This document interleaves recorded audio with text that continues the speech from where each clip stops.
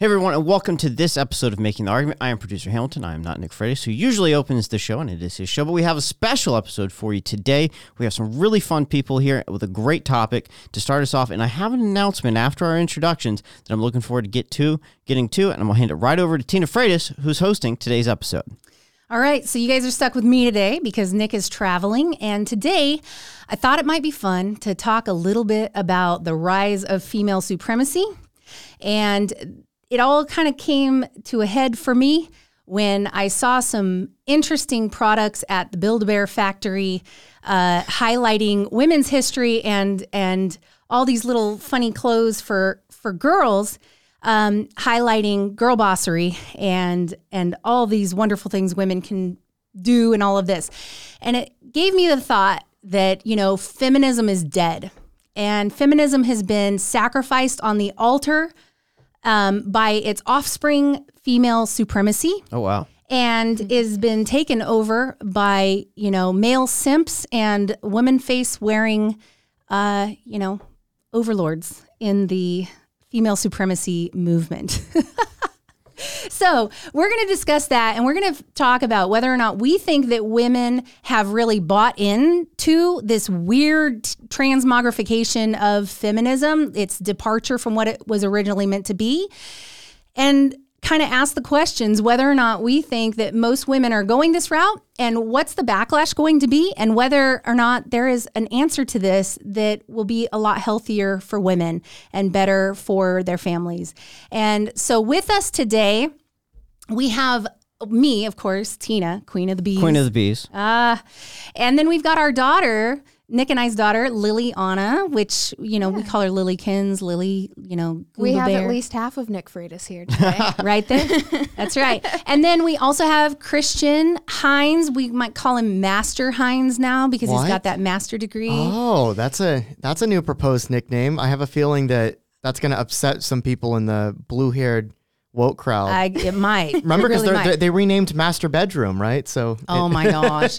And then also with us today, we have Hamilton, the good Hamilton, the one that doesn't like central banking. Ma'am. And we also have Nate Clancy here with us today, but he's sitting over to, the left of Hamilton, shadowing Hamilton, watching how all of this stuff is done. He doesn't get camera time yet. Real quick, before we get into the episode, we do have a bit of an announcement. And I know Nick has been teasing this for quite a few months now. And I tell you, we've held off on this. We've tried to be strategic. And we have tried to find folks in Virginia that we could work with to make this happen, that we could buy American products from, have it printed locally, and have somebody that could help us print, fulfill, and ship directly to you. So today, I'm really excited to announce our Tread Around and Find Out mug. And there's also a shirt. And if you go to treadaroundandfindout.com, you can find the mug, the shirt, a combo. I've even put a combo in there for you on a discount that you can purchase both at the same time for a discount. And then we've got all different types of mugs as well, and different shirts too. So I've left a link in the description here on the YouTube channel, on Rumble, and on the MTA channel. And if you're listening on audio, it'll be there as well. You can go to that link, go right to the website, purchase what you want, and rep the Tread Around and Find Out brand. I think that would be really cool. All right. So let's go ahead and just dive right into this. We're going to start off with, the definition of feminism and whether or not those of us at the table feel as though that's a good representation of modern feminism and what we think of when we think of feminism. So the original definition of feminism was the advocacy of women's rights on the basis of equality of the sexes. That was pretty much it. That's the Oxford definition. And I don't know about you guys, but that doesn't seem to cut it as far as what I see when I look at feminism now. Even when I was a kid, feminism had departed from that. It's been many, many, many, many decades since it was equality of the sexes. In fact, I would argue today that we all have a different image in our mind when we think of feminism. So I'm going to just sort of start with Christian and say, Christian, what do you think of, what image pops in your head when you think of a feminist? Blue-haired woke idiot. All right. Listen, don't hit too hard on the blue hair. I had blue hair, okay? Oh, yeah, It can that's sometimes true. just be a fun color. It's true. Every time Lily dyes her hair, people are like, "Is she actually a liberal?" I know. Everyone Nick thought was- I went off the deep end when I dyed my hair. I'm like, guys, I swear. Nick told me a story once. It might have been actually like shortly after we were recording a podcast. This was, I don't know, like 6 months ago or something like that. And he was like, because we were talking about wokeism, maybe it was a particular episode about that. And he was like, yeah, Lily has gotten to a point where she doesn't really want to like dye her hair that much anymore because it's people associate it with a particular political ideology. I think what happened was is that there was a clip by Brett Cooper of all people that played it, where she was reading off a comment from somebody, I think on like Instagram or something. And this person said, it's gotten to the point where as soon as I see somebody with multicolored, hair, I immediately think that they have a mental illness or something's gone wrong with them. All that hair dye. I know. And it's so sad for people that actually love to go with these fun, bright colors. Like my best friend Susie always has a fun color, and people probably just assume she's a liberal, but she's not. Although there is power in that, I will say. true. It is nice to go undercover. It's a nice disguise. Everyone's just like, So Lily, I mean, you didn't go to public school but 1 year, or actually it was 2 years. and that was enough. And that was enough. But you know what a feminist is. And so, but what is it that pops in your head when you think of a modern day feminist?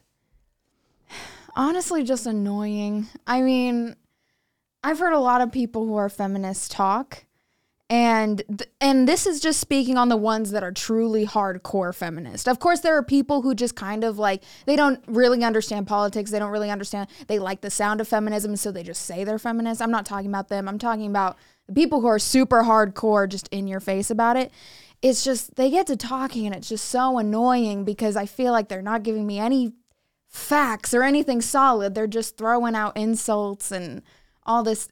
It's just super annoying. Well, and then they have the same tropes that they always have, like the wage gap and income gap, Yeah, all which this is stuff, garbage. which has been debunked many times. It was debunked like 2 decades ago, and they're still saying it. So Hamilton, how about you?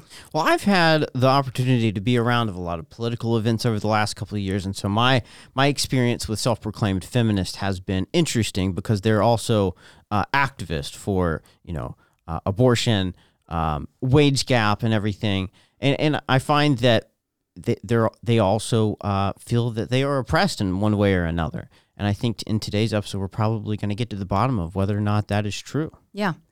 Well, when I think of feminist modern day, I instantly get the image of the women's march where they were all wearing these big old vaginas that they had stuffed and decorated. Who approved that? I don't know, but it was creepy. It was so creepy. But I think of that, and I think of these unhinged, mentally unstable women that want to blame men for everything, and that whine and complain for equality, and they talk about rape culture, but they don't want to take any responsibility for their own security at all. They just want everybody to walk on eggshells around them, and that's what I think of. I don't think of anybody that actually thinks for themselves. I mean, even the ones that are even more mild are advocating for things like the government paying for them to stay home if they want to have kids. If they decide not to abort their child, then they want the government to pay them to stay home.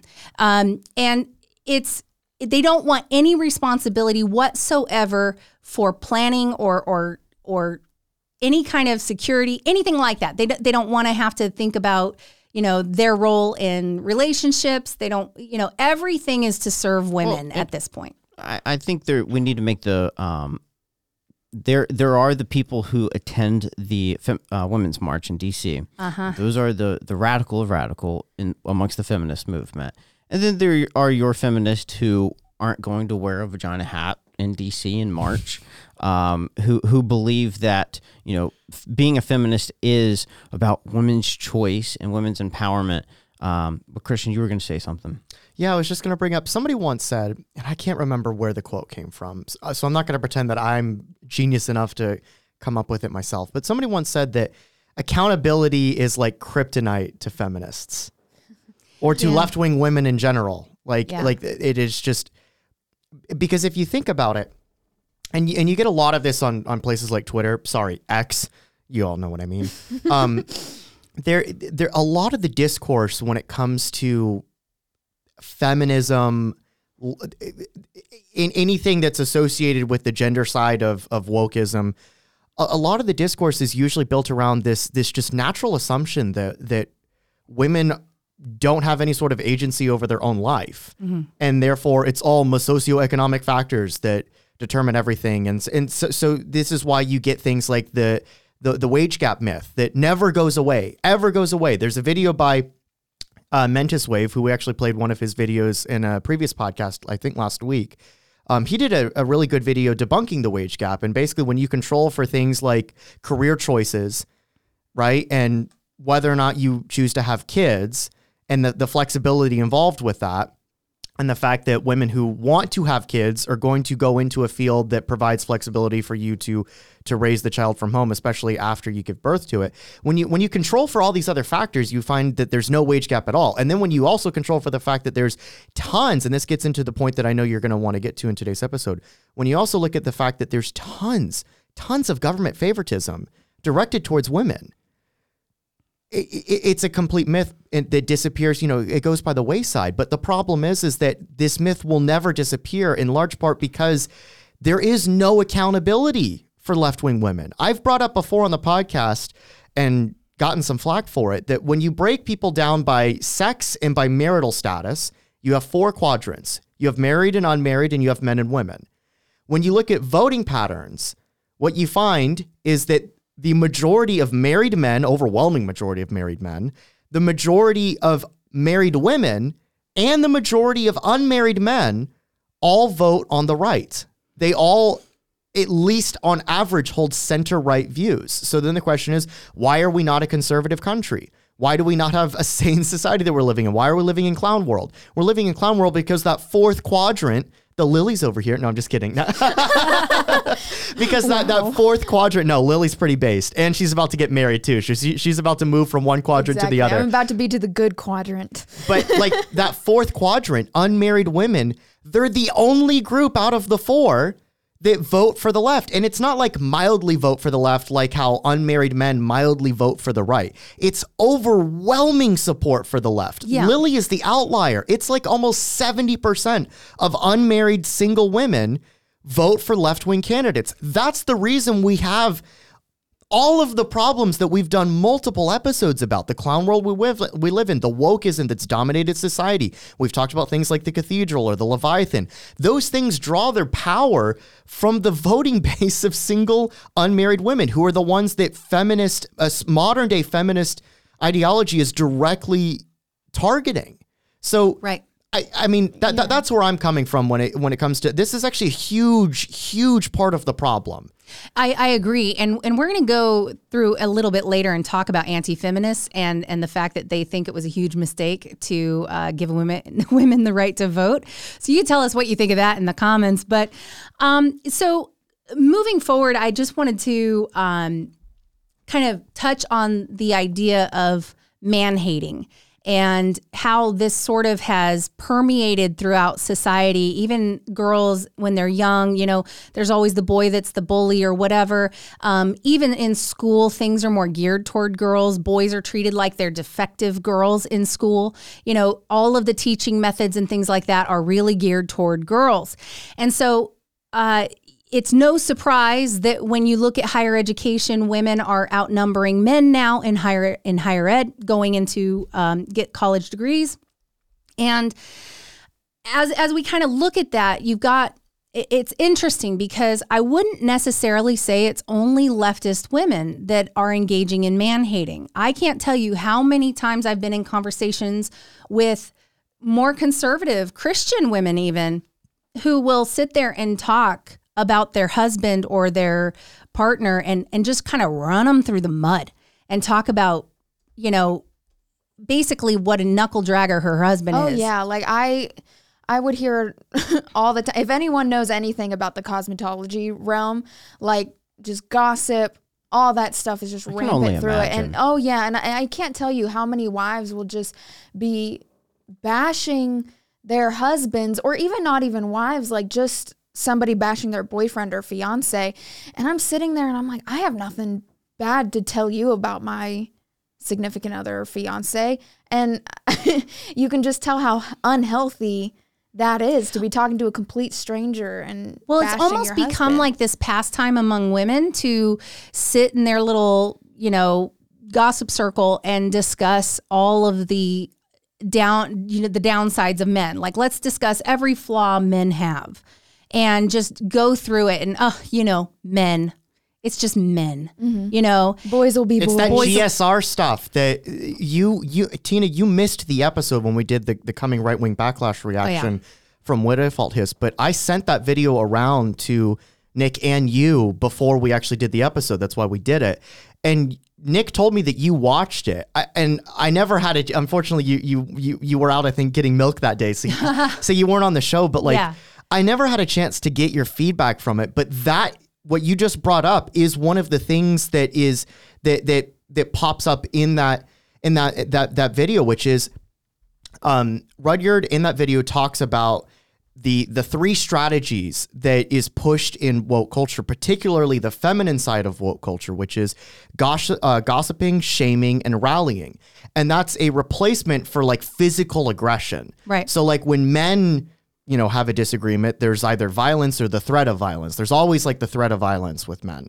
And then we can point to that and identify flaws with it, obviously, right? Mm-hmm. But when women obtain a significant amount of control over, let's say, the HR department, right, or other elements of society, they don't resort to violence, right? Instead, they resort to gossiping, shaming, and rallying. And the interesting difference is that when two men have a disagreement and then they get into a fight, especially if they're like younger men, like let's say they're in high school or college or something like that, even if you lose that fight, in some ways there's still an ability for you to like retain your honor as a man because you stood up and you fought. Oh, and half the time the men walk away and go have a beer together. Mm-hmm. Oh yeah, it's like they've gained respect for each other at that point. But if women, and I've seen this firsthand through my sister, who unfortunately did go to public school. Women are brutal. Oh yeah, and they hold grudges for life. Ever. When women have a disagreement, there's no ability for you to retain your honor because you gossip and you shame and you publicly rally against your opponent and you destroy their social standing, and there is no recourse at that point. Right. There's always a recourse for a man because it worst case scenario, you take it out to the parking lot, right? Yeah. But for women, it's character assassination. it's character assassination. And how do you recover from that? Right. Lily, I'm wondering if you see any difference in your age group, having, just gone through high school, classes and everything of that nature. Do you feel like younger women have that same gripe against men or man-hating that, women my age or older might have? So that's actually an interesting question. But as soon as you asked me that, I thought of an answer. I feel like it depends.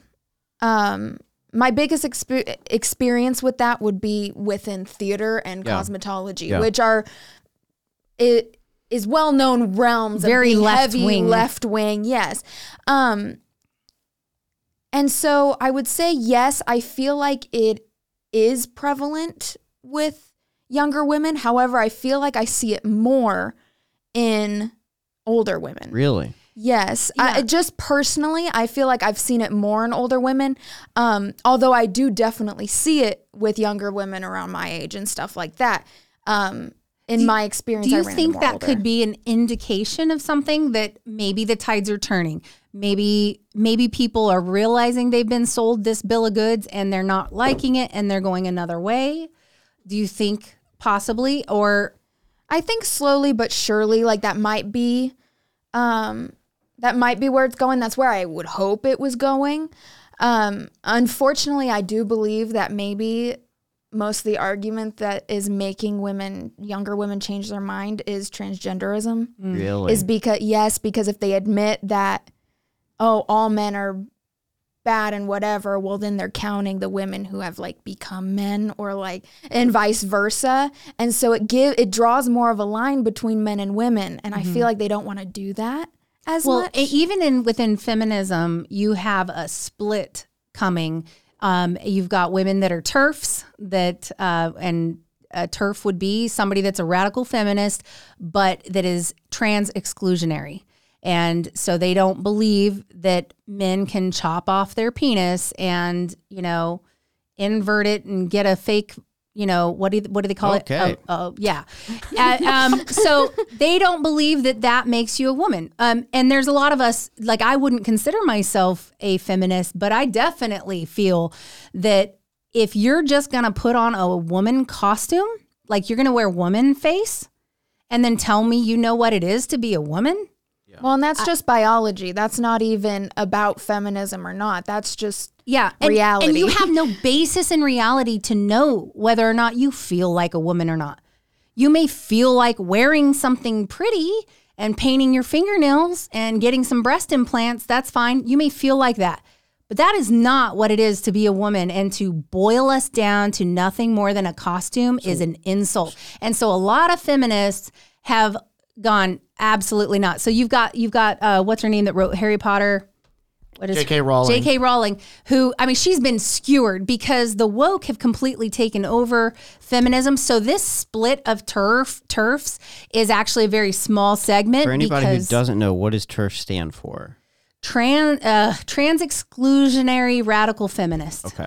So that's why I'm not a TERF, is because I'm not a radical feminist. I was going to say TERFs are, you know what TERFs are? TERFs are left-wing wokeists who are upset that wokeism has gone too far and is now transgressing over their sacred cows. Yeah. And this is something that all people on the left don't necessarily realize. It's a ratchet. This is also why, unfortunately, when you look at the right, we typically elevate the voices of people that are former leftists. Because as I've brought up multiple times in this podcast, the Leviathan only moves in one direction. It moves left. Yeah. It might move very, very slowly, as Curtis Yarvin brought up once, but it nonetheless will always move to the left. And so what happens over time is that people who used to be firmly identified in left-wing politics, in left-wing spheres, J.K. Rowling, for example, huge former donor to the Labour Party, massive left-wing she's a person leftist in the UK. And yet now she's associated with the far right. And the reason why is because over time, the culture has shifted so far to the left that somebody like Rowling is now considered a reactionary. Right.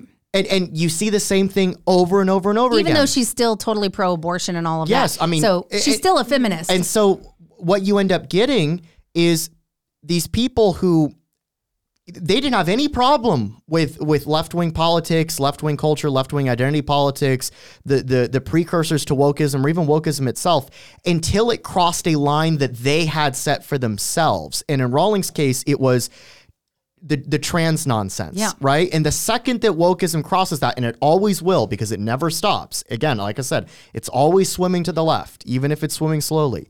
The second that it crosses that, boom, now those people are immediately put into the conservative category. This is how you get things like the co-host of Young Turks, Anna Kasparian, is on the verge of becoming red-pilled now. Because she's going through the exact same thing that Rowling went through over the last 4 or 5 years. Yeah. Yeah. Chris, real quick, what is the Leviathan? So the Leviathan is a term that I came up with to describe. Other people have used the term to describe government entities. I think it was Samuel Francis who wrote an interesting book called The Leviathan and Its Enemies, and it comes from the term Thomas Hobbes, political philosopher from several hundred years ago that was kind of writing in the same mold as John Locke. And the Leviathan is a term that I use to describe something larger than what Curtis Yarvin calls the cathedral. Yarvin, who's a famous neo-reactionary thinker, came up with this term, the cathedral, probably 15 years ago to describe the media and academia and the extreme left-wing ideological capture over those two institutions. What I call the Leviathan is kind of a larger version of that because there's more institutions than just the media and academia. Mm-hmm. For example, there's Hollywood, there's the entertainment complex, there's corporate America, there's Wall Street, there's Silicon Valley. But they kind of all work together as this big machine, and they all go one direction. Yes, this is how you get something like, how on earth does the board of directors at Disney, the faculty at Berkeley, and the editorial staff at the New York Times, and, every single Silicon Valley, mega investor, VC, venture capitalist, how do every single one of those people or institutions all happen to agree and push the same exact thing. So when I say Leviathan, I mean the cathedral plus, right? It's everything larger than that. Well, I would say that I think a lot of this man-hating female supremacy stuff is largely responsible for the trans movement because it mostly goes male to female. And they're, men that basically want to be women because I think we've glorified the pressure women. on men has become overwhelming. Right. And there's so much man-hating. I mean, especially if you've grown up, especially if it's a man who's grown up with like parents that push that and everything, because you're going to end up with a weak man who is more susceptible to that. He's not going to be able to handle the pressure that he's being put under. And so what's the best form of escape? Oh, yeah. Let me get out of this bad label. And so it's this idea that everything in society is telling young men and boys that being a young man and a boy is bad. And that's not something you should want to be. And I kind of feel like all of this man-hating and this female supremacy stuff makes me kind of wonder if really what's going on is that they have not experienced the joy of just having really high-quality meat. Mommy! I'm talking about Good Ranchers. I'm talking about Good Ranchers. Oh, yeah. There you go. Nick, match that segue, okay? Hey, Hamilton, would you mind mansplaining this for us? Well, after that segue, I'm not sure if I can do this justice. But anyway, we are really proud to have Good Ranchers as our title sponsor here on Making the Argument. If you haven't tried Good Ranchers yet, we have all tried it at this table. It is excellent. The chicken, the steak, the seafood, we love it. I've told my friends about it. I've told my friends' parents about it, everybody. And if you use our code Nick, promo code Nick at the link at goodranchers.com, you can get $15 off your order, free shipping, and for the month of November, you can choose what meat you get for free for a period of 1 year with every order. So go to that link in the description at goodranchers.com. You can use that link. Also, if you're looking for Christmas gifts and you have somebody in your life that is difficult to shop for, I don't like thinking of what gift I'm going to get somebody. So I know that I'm going to be utilizing this Good Ranchers deal this year to purchase some gifts for some friends and family. They have 3 different gift boxes that you can get, and they're great. You can ship them right to them. It's going to be awesome. I just want to bring up, Nick just wrote in the chat, he said epic in the chat. Yes. By the way, today and today only, promo code Nick stands for Nick Hamilton. Yes. So you need to go order today to tell Good Ranchers that Nick Hamilton is more popular than Nick Freitas.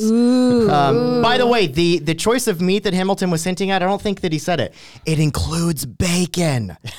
So you definitely need to order now if you like bacon as much as I do, at least. Yeah. I have a feeling our comments are probably kind of funny at the moment in the chat, but I'm not able to look at them. Let me get to the 2 super chats that we've had so far. This one's from David. He says, I know I have been known to say it's no coincidence that the advancement of progressive movement and women's suffrage happened around the same time.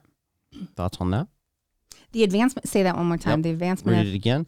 I've been known to say that it's no coincidence that the advancement of the progressive movement and women's suffrage happened around the same time. Right. And, it's interesting because anytime, like in history, anytime there's sort of this uprising to kind of throw off the shackles of, maybe it's to throw off the shackles of the nobility, or it's to throw off the shackles of the patriarchy, or whatever it is. For some reason, the socialists get in there and they're like, we're the way to do it. And so all of these people, like, they go the socialism route. I don't know why. I mean, the French did it, a lot of folks in the U.S. did it. And so it's interesting how that socialist mindset, or communist mindset, even Marxist, I guess, it sort of permeates under the surface of some of these movements. It likes to latch onto a pretty legitimate movement, people with legitimate grievances, and then they offer themselves up as the solution, and it never goes well. Never goes well. All right, we got 2 more super chats here. One from Isaac. He said, it's important that men begin to push back on feminism, not because of hatred of women, but because we love women, our wives, our daughters, and our friends. Lily, I'm interested to hear what you think would be a reasonable way for men to push back on this idea of feminism. just not give into it, really. I mean, I feel like don't play your games. I know. Like don't give into it. Like heighten your standards for women. Although in the end, I do say it's more the responsibility of women who aren't feminists to push back on to this. offer something else. Yes. Yeah. And because men are going to do the best they can, but like no matter how right strong men can be or whatever, it's the women who are pushing all That's this right. stuff. I mean, women like there is, you know, they push out this toxic masculinity stuff and they highlight every masculine trait as being toxic. But what they never talk about is toxic traits that women are prone to. And there is a video that I would love to show, Hamilton, this first one, where she sort of talks about what has happened to feminism and what has happened, you know, in the relationship dynamic between men and women.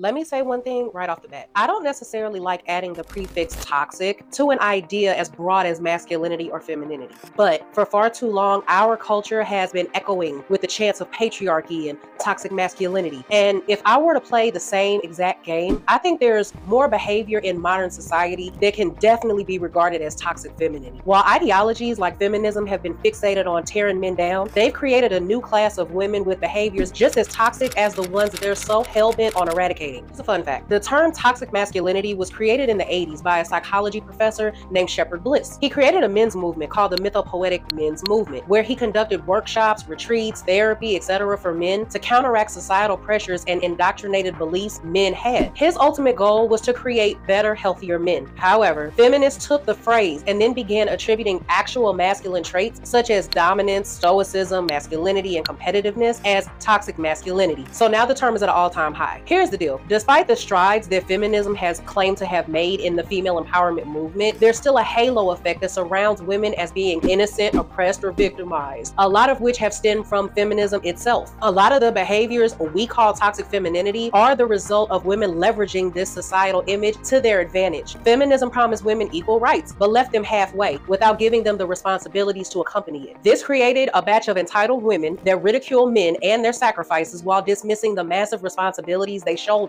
This disconnect is exactly what lies at the core of toxic femininity. Imagine for a second telling a generation of women that they are being oppressed and that the masculine patriarchy is what's holding them back. You can very quickly expect them to turn bitter against the very men that's holding up society. And that's exactly what happened. Toxic femininity is the result of turning genders against each other in an angry game of vendettas. A woman today knows she can completely ruin a man's life simply by opening up her mouth and spitting out an accusation. The downside of a society that's geared towards believing all women is that it gives women a certain level of power, and like any other group with power, it's inevitable that some of its members will use it for bad. This is the current state of our society. Women know how easy it is to get male attention. You know, there was a study done in the UK, I believe it was in 2014, and then it was done again in 2019. It revealed that over 50% of women have a backup plan while still in committed relationships. This means that they have a plan B in case their current relationship fails. Women initiate 70% of the divorces in America. When it comes to college educated women, this number jumps up to 90%. And the other sad truth is a lot of times women create hurdles in letting fathers see and bond with their own children, a lot of whom they're paying child support on, all because a lot of them are still bitter from the man moving on with another woman or the man not wanting them anymore. This is what toxic femininity looks like. Women like this in relationships use their toxic femininity as a weapon to manipulate men. They usually do this through shaming a man, making him feel inferior, or constantly threatening him with divorce and custody because they know that the law is usually softer on them. So they lean on that. All of these are just derivations of a woman's femininity taken to a twisted extreme and used to their advantage. You know, honestly, I feel like nothing is a bigger example of toxic femininity than the entire ideology of toxic masculinity itself. The reason why I say that is because it's a phrase that has chipped away at men's security by deriding them of their masculine qualities and dismissing their vital roles in society. Honestly, it's time we either stop using the term toxic for men or started using it across the board, really. We've built a society where people are chanting for rights without responsibility or accountability that accompanies it. We're constantly pitting groups against one another, and one of those groups happens to be men and women. In a world like this, you better expect toxicity on both sides, because to pretend that only men are capable of it is the epitome of toxicity itself. So till the next video, I'll see you guys later.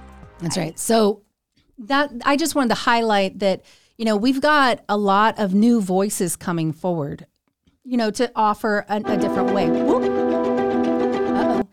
The ads never end. Yeah. So there's a lot of, a while back, people asked in the chat, this was might have been a year ago or so, like, what women do you look up to as a woman? And at the time, I felt like not many. There weren't many, like women in society that I felt like I could look up to and glean from. And I feel, You mean you don't look up to Hillary Clinton? and every other woman. But I on the feel planet. like that is really changing, because there's plenty of women for leftist women to look up to, plenty. And like, we were at the Build-A-Bear factory for Lily's 21st My birthday. 21st birthday, I wanted to go to Build-A-Bear. Right. And there was this entire kiosk dedicated to girl power. And it had Ruth Bader Ginsburg stuff, Kamala Harris stuff. There was like all this leftist female girl power stuff. But there was not a single person on the right. And it's not because they don't exist. It's because they get demonized by the Leviathan, so to speak. Like they get demonized in media, everywhere. And so the only women for women to look up to tend to be on the left. But I feel like that is really starting to change. And, we had like Phyllis Schlafly for a long time, and then her daughter has taken her place. And, these are women to look up to. There are good things that they are saying, but there's also like this new generation of women that are recognizing this need. We're recognizing that there is sort of this female supremacy, man-hating thing going on. And, it's killing itself, basically. Yeah. And so I wanted to move to the next. Yeah, real quick before we move on, that YouTuber's name was Olivia Alexa. Yeah, I would suggest following her. She's really cool. And then there is this one now. This next woman is not on the right. She considers, she wrote a book talking about, what feminism has gotten wrong. But like, even women on the left, this is my example of even women on the left are recognizing that they've been sold a crappy bill of goods. And so I just wanted to show this. It beeps out the word sex a couple times. I'm not sure why they even need to beep that out. It's so weird. It might be because of the algorithm YouTube potentially algorithm. punishing. Oh, okay. So go ahead and play it. Book, Rethinking. And it was basically about our sexual culture. But this is one thing that I spent a lot of time writing about in the book. This idea that the feminist movement shifted over time in a way that I don't necessarily think was positive. Original feminists what they said really was that, women are important. Women should be respected as much as men are respected. Women should be allowed to partake in society as much as men are. But women should also be respected as women for being themselves. Slowly over the years, we've shifted through this playboy to girl boss culture where it's like, okay, well, men have a lot of power. And in fact, honestly, kind of the worst men tend to have a lot of power. To be a successful woman, just be more like the most powerful man, who's often like the worst kind of man. And so it's like, women, be a girl boss, which is still a boss. Instead of being a playboy, you're just a playgirl. You're just like picking up the same things instead of being respected for like your actual self. And that hasn't been healthy for women either. So this is the idea that women, they wanted their equality, the whole deal. And they resented the idea that men were a lot more maybe sexually liberated. Men could go and do their thing. And they didn't lose any value by having like a high body count or whatever. And women wanted that too. Instead of trying to get men to be more monogamous and to get men to rise above this bad behavior that everybody can see is bad behavior, to just go and just sleep with everybody. We all recognize it's bad behavior, but instead of women trying to get men to rise to the occasion and be a better version of themselves in this area, women just wanted to be able to go and do the exact same thing. Stoop down to their level. Right. Which I think is crazy, because the whole argument behind the feminist movement is, especially if you get into the really hardcore feminists, crazy ones, right? The whole point behind it is women are superior and they're the best and all this stuff. Well, then why did we stoop down to these bad men's level instead of pulling them up to our level. That's right. And so it wasn't really, I feel like a lot of this isn't really about just women empowerment and women being equal. It's just you want to do the things that men do without any of the consequences. Pretty much women had a bad case of FOMO and decided that they wanted to go and spread themselves around just like men.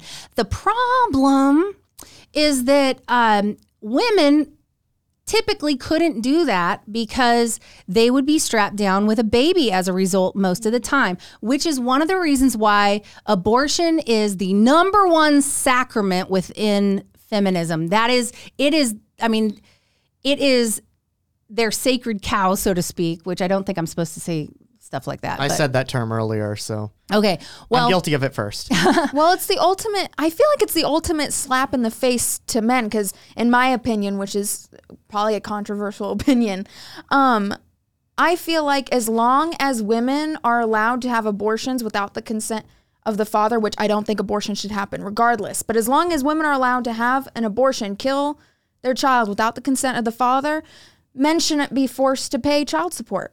Because if women can just randomly decide like, oh, I don't want to be a mom, I don't want this responsibility, and they can just kill their baby without the consent or even talking with the father. But once the father doesn't want the responsibility of being a father, it's like, no, we need to hold him accountable. Yeah, and like, this where's is, your accountability? This is one example as to like what female supremacy looks like. Because all a woman has to do is say that this dude is the father. And then the court will just tell them that they've got to pay all this money. And then later on, maybe through 23andMe or Ancestry.com, they find out this kid wasn't theirs the whole freaking time. And that happens a lot more than people want to admit. And so that's why there's, which state is it that just enacted the law saying that every child who basically the father and they have to establish paternity for every child born. Was it Kentucky or? I'm not sure. I can't remember. One of the states, they passed a law. Basically, it's to protect men basically from being accused of paternity that they dispute. And so they check the DNA because this has kind of been a rampant problem with men being forced to care for children and send, money for kids that aren't even theirs. And so I have my own thoughts on that. I don't necessarily think that anybody should be collecting DNA at birth. That's a little bit overreach to me, government-wise. Yeah, agreed. But I also think if there's a question of paternity, then it should definitely. Yeah, if someone's bringing up a case that a man should be paying child support or going a legal route, then yeah, there should be a paternity test. Yeah, especially if he wants one.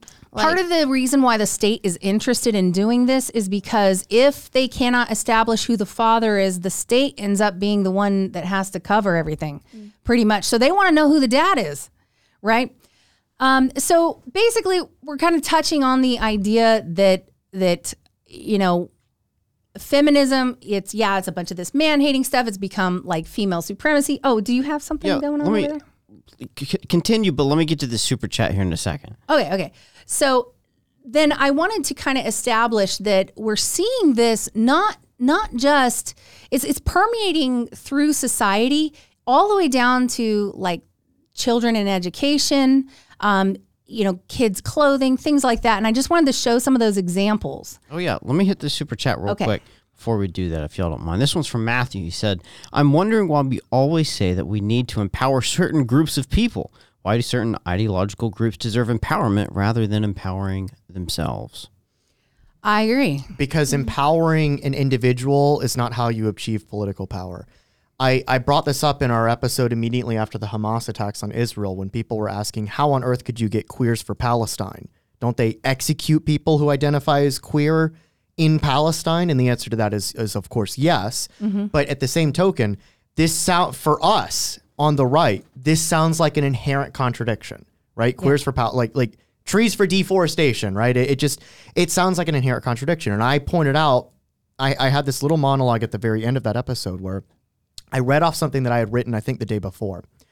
And I won't read the entire thing again, but what I was trying to get across in that monologue was it appears like a contradiction to you, and therefore, because it's a contradiction, it shouldn't exist. But in reality, the fact that it is a contradiction is exactly why it does exist, because the contradiction allows the left to accumulate power, because they broaden the avenues through which they try to achieve power. And power is the end goal here. Make no doubt about it. The difference between leftism and liberalism is leftism seeks the consolidation and acquisition of power. Actually, it's reversed. They seek the acquisition and then consolidation of power. And so the reason that you get things like Queers for Palestine, the reason that you see this obsession with identity-based rather than individual-based aspirations is because individual-based aspirations is not a mechanism through which you can achieve power. Empowering you as an individual does not help me obtain political power. Empowering you as a woman, though, does help me obtain political power, because your identity and your rights as a member of a group are predicated on something more than just yourself. Whereas your own self-worth, your own identity, your own rights as an individual, well, that rests upon you. But if you derive your entire being, if you derive everything that you have, all of your successes, all of your dreams, all of your hopes, if all of those things come from something beyond just yourself, from a group, well, then somebody had to have given that to you other than just yourself. And me as the political demagogue on the left, obviously I'm not a political demagogue on the left, I'm using this as an example, but me as a political demagogue on the left, by pushing identity-based rights, especially identity-based rights towards people who traditionally would never actually have a degree of wealth or power or status in society, either through the inherent actions and decisions of that individual or through no fault of their own. Either way, though, for people who, again, under a normal, sane, functioning society would not have status or wealth or power, well, now if they're given the ability to share in said status, wealth, or power in exchange for giving their political loyalty to an ideology, well, that's a trade-off that works in favor of the person who falls into that identity at the benefit of me, the political demagogue. And so this is how you get this, like I've said before, I've quoted Nick Land on this so many times now, it's become just a tagline for me. You know, the arc of history is long, but it bends towards zombie apocalypse. And what Land meant by that when he wrote that was that we are pandering towards the worst elements of society. As I've said before, the worse off an individual or group acts, either through no fault of their own or because they willingly choose to act like idiots. Doesn't matter. The worse off an individual or group acts, the more praise the left lavishes upon them. Think about how much praise the left lavished upon Hamas, for crying out loud, just a month ago. Think about how much praise the left lavishes upon the most radical blue-haired woke feminists that are studying queer theory at Berkeley. Those people are losers. They're not cultivating any sort of skills that will, allow them to succeed in the real world. They're studying an ideology that leads you nowhere other than mass graves. And yet the left lavishes praise upon them. The left does not lavish praise upon a mother who raises a new generation of people. No, in fact, who settles down and starts a family. The left doesn't lavish praise on that. The left demonizes that. Right. It's shackles and chains. I mean, that's really, after getting the vote, and after getting certain other elements of equality in society, trying to remove hurdles and things like that for women or whatever the suffragettes originally wanted. We are so far from that now, and it almost inevitably had to go this direction. And the reason I say that is because, first of all, they had to demonize the family. They had to destroy the family and make the woman more important than the family. And whatever her hopes and dreams were more important than the family. And then on top of that, you have an education system. You have everything else really, really geared toward telling women what their hopes and dreams should be. You should not want to stay home with your kids. That you're just a mom. That's saying somebody is just a mom implies that they sit on their couch, eat bonbons and watch television while their kid runs around on the floor. And that is not what being a mother is at all. And they have taken the beauty of what it is to be a woman and what it is women are very unique. We take it for granted, right? What a woman can do with her body. Just think about a woman can create a human being inside her body. Right. And we're just discounting that. oh, that's not a big deal. Right. That's amazing. For the most part, unless there's something wrong, women have the ability to create legacy. And the thing is that feminism has told women that what they should aspire to is career. What they should aspire to is that 9-to-5 job.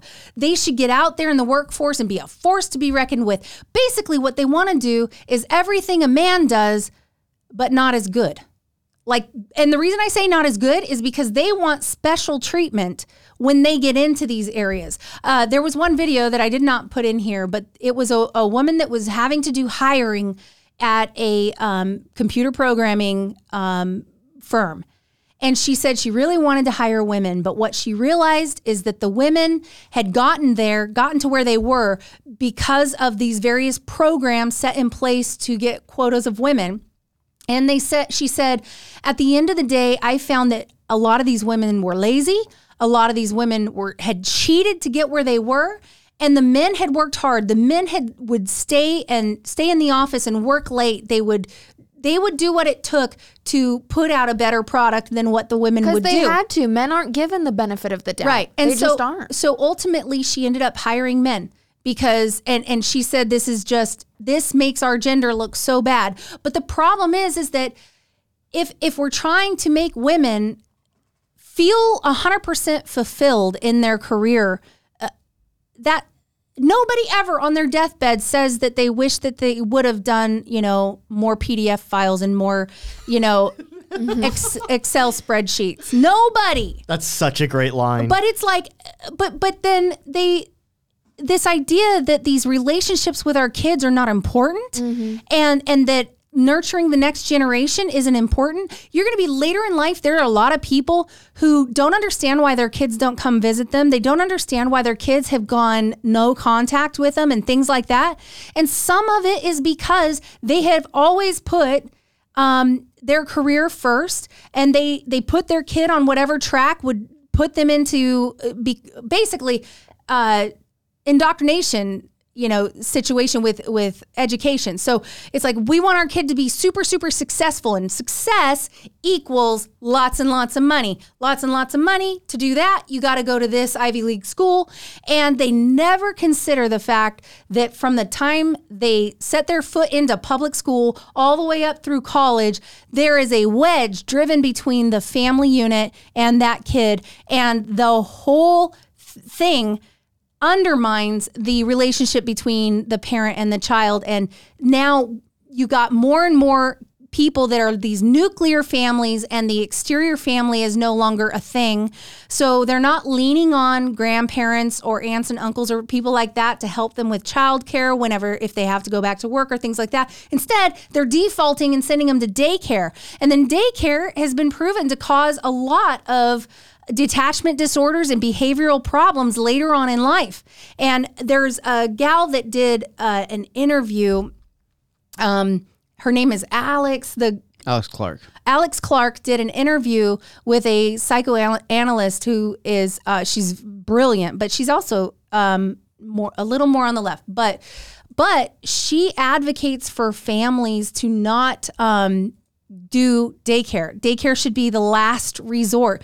But feminism has taught women that this is what you do. You stick your kid into this class with these 15 other little kids. They're not going to get the care they need. And in those first 3 years of life, everything emotionally, all your emotional attachment stuff is being hardwired. And 70% of one side of your brain is fully developed by the age of 3. Well, if from 1 to 3, you've got your kid in daycare, they're underdeveloped in this area, and it's going to come out in their teens. Well, and this is what I always say to people too. I'm like, if you can have dreams and you can have a career and a good career as a woman, no one's saying you can't do that. But as soon as you have children, your whole life should be dedicated to what is best for your children. I don't like hearing the whole, oh yeah, I would like to do this for my kids, but my career and my career and my career. It's like, yeah, of course there are situations like you're a single mom. Of course you have to work if you're a single mom. And there are extenuating circumstances, but you're still doing what's best for your kid. Right. The best that's in your ability.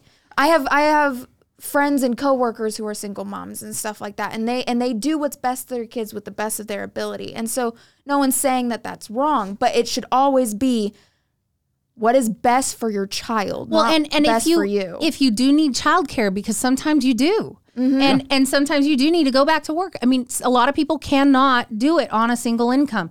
Now, do I think that sometimes we prioritize comfort and luxury and excess over what's best for our family sometimes? Yeah, people do it all the time. And it is a sacrifice to use one income only. And sometimes it's not possible. However, if you maintain good relationships with your family, you might be able to work out something where grandma watches the baby or your sister watches the baby or whatever it is. Maybe you can work out your schedule with your spouse in order to trade off. And so that there is always a parent or somebody attached to that child because they need you during that time. And feminism has really made motherhood, like it painted motherhood as being just shackles and chains on women, and that is not all we're good for, and that we should strive for more, strive for better. And I just look at that and I'm going, you're just trying to be a second-rate man. We need to get to some of the super chats. We do. We have a super chat from Susie who says, biblically, men and women are equal aspects of God. Together they make the whole of who God is when they are married. New feminism is destroying the face of God's creation, turning men into women, destroying the family, and you destroy society.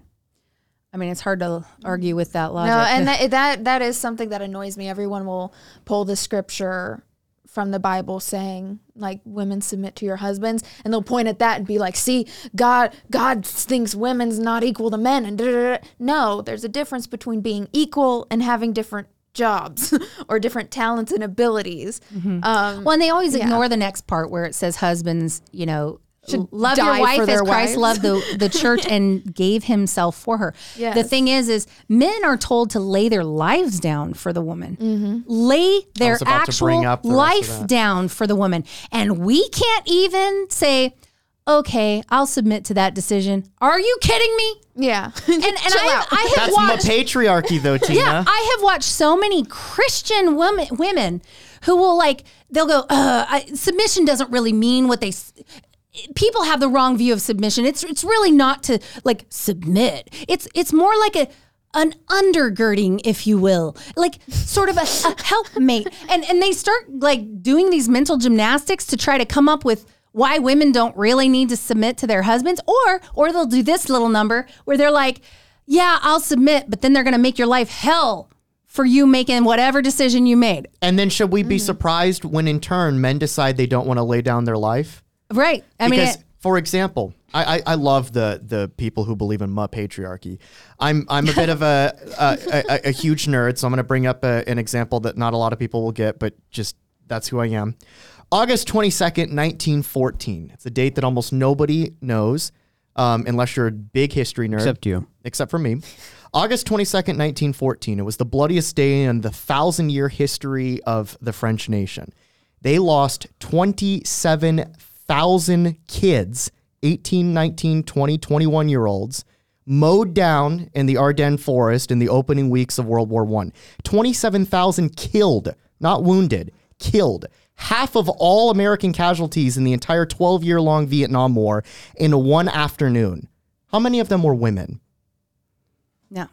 And so the reason I bring this story up is because, and I know that this was over 100 years ago, but these were kids. They were all men. But I mean, many of them were boys or just out of boyhood and had just become men. Every single 27,000 dead.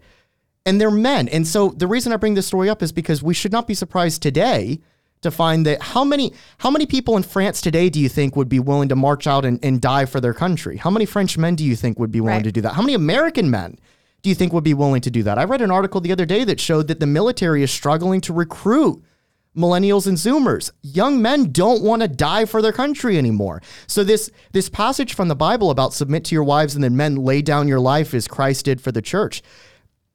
You should not be surprised to see that if it works both ways, right? Feminists will say, especially Christian feminists will say, I reject that passage, but then are stunned to find that men are rejecting their responsibility as well. Right. I don't think that there's, if Well, you then had they're a, offended by that. Like, you can't reject your part, but I can reject my part. Like, it literally is. I feel like women just want to be princesses in a little castle, and they want a butler, not a husband. Like, like literally just to. Yeah, I mean, you definitely. The idea of submission versus, laying your life down for somebody, it's not like a biblical husband is supposed to like have the woman yield under his boot over every little thing. And there are people who have that view, and that is not biblical. And you said a really key point there, biblical husband. Right. Yeah. Because you're supposed to submit to your husband, yes, with what is in the Lord.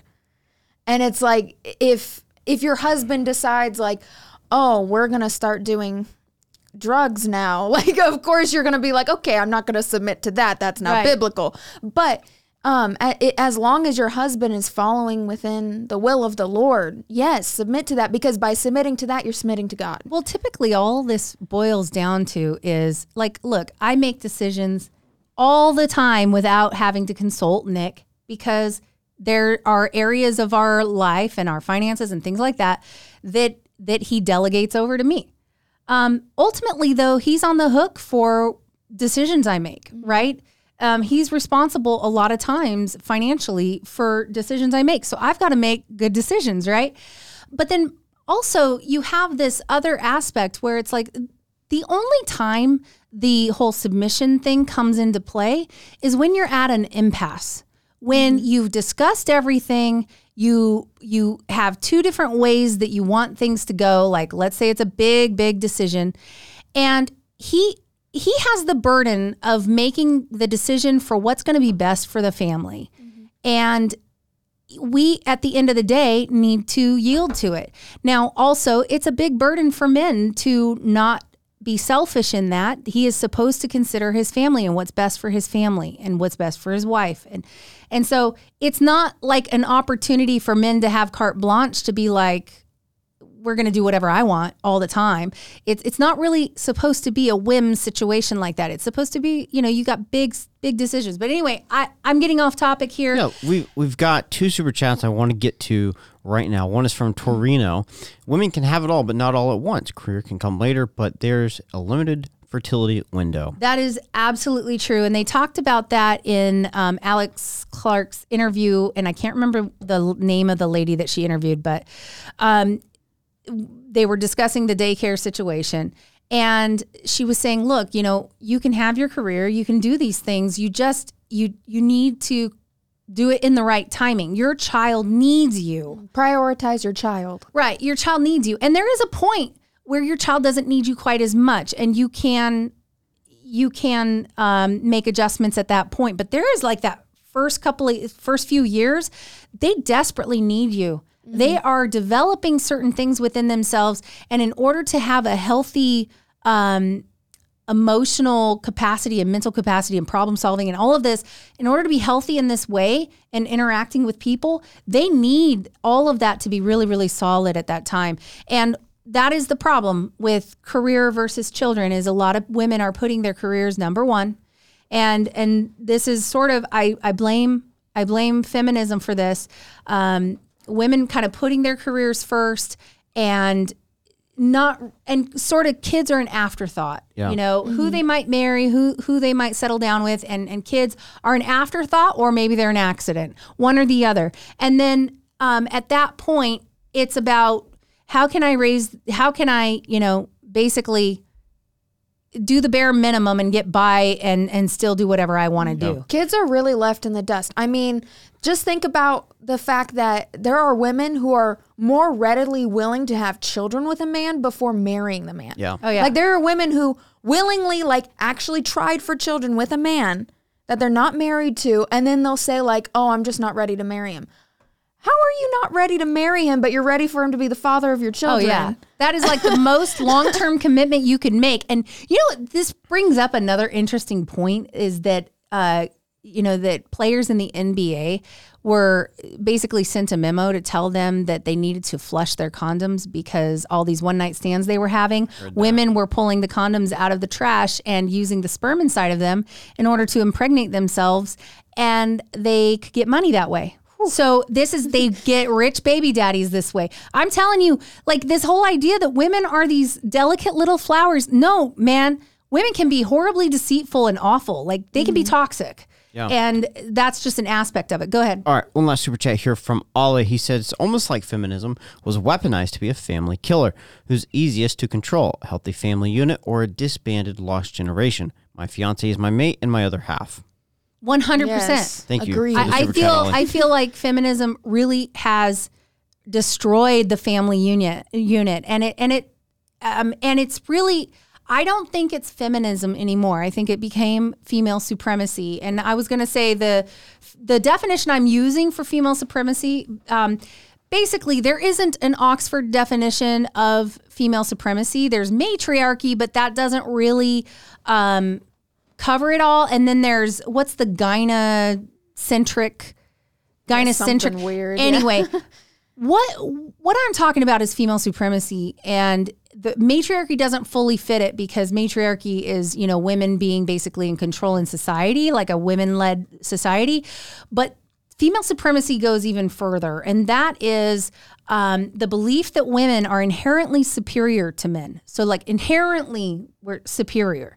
That societies should be women-run, and that men, being inferior, should defer to women always. So, and this is a full-on, there is an undercurrent of people who truly believe this kind of a thing.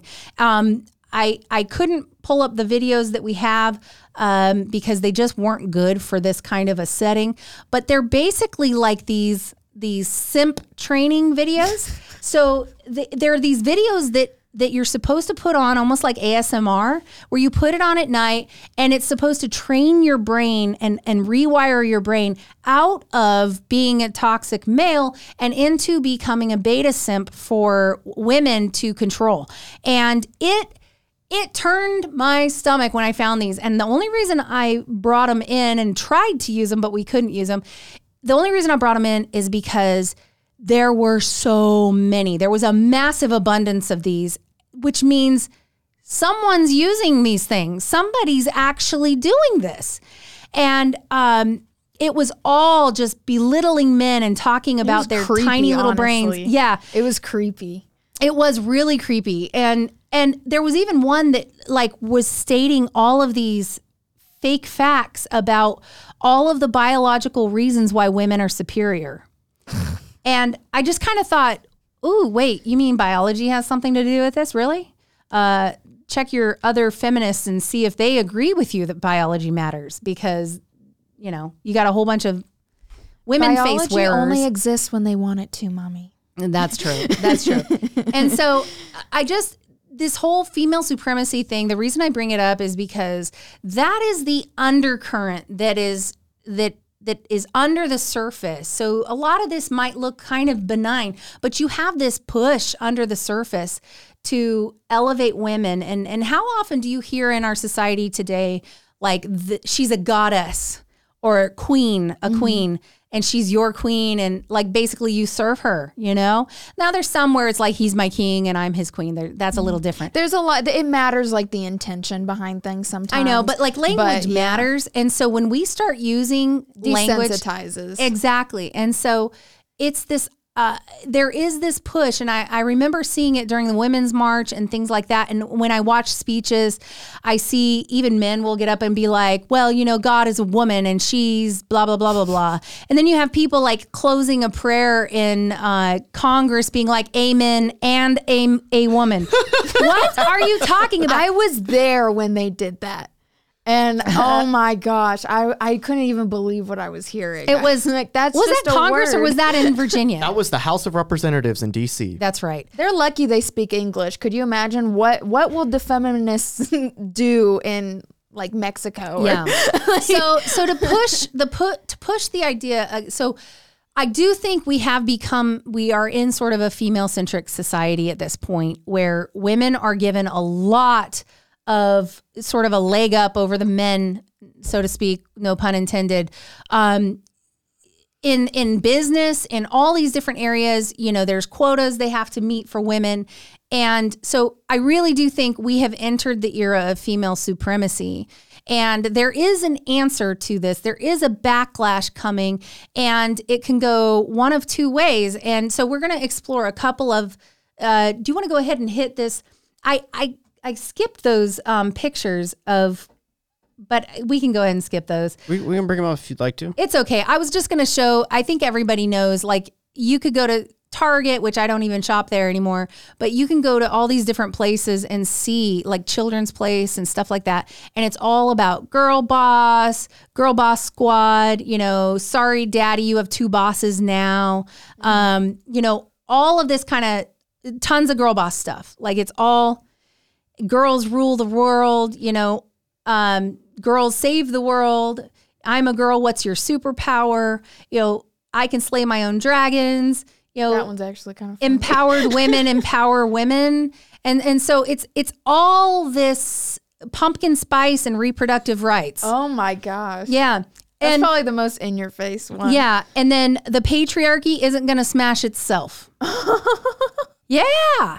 And these are kids' clothes. These are for toddlers. Like we are grooming. Can these kids even say patriarchy? I don't know. But these kids are basically being groomed up into this ideology, and it has really reaped some terrible things on the family and on the mindsets of women, on men, and the way we see each other in relationship. And I'm just saying, we as women, I am obviously not a feminist, okay? I would. Are you sure? I would say I'm probably an anti-feminist. But the thing is that I feel like we're spoiling something that is meant to be beautiful. The relationship between women and men is supposed to come together so beautifully where, your weaknesses and his strengths and his weaknesses and your strengths come together to make this beautiful, complete thing, which produces then offspring, and in a loving environment will cause them to become your legacy, and you'll be able to have, basically your line go down, and it's like this is no longer important. It's all about you. It's me. It's my career, my money now. I've got to get this status, get the money, get the have the nails, get the nice bag, have the nice shoes, drive the nice car, have the big house. And it's all about that material things. And it's just this horrible, horrible self-worship. And we have seen it permeate through society. It has hit, you even look at the childhood obesity numbers and how they skyrocketed when women started going into the workforce in high numbers.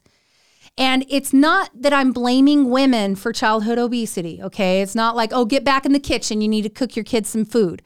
No, but I am not going to hide from the fact that this did make an impact. There are people. The numbers don't lie. Yeah. Yeah. Statistically, nobody being home to give the kids nourishment has meant fast food and shortcuts and things like that.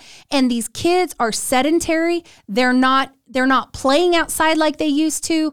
And you've got, they're just getting carted from like function to function, and they're eating on the way fast food or whatever. And childhood obesity has never been higher. And that wasn't the case when someone was home making meals.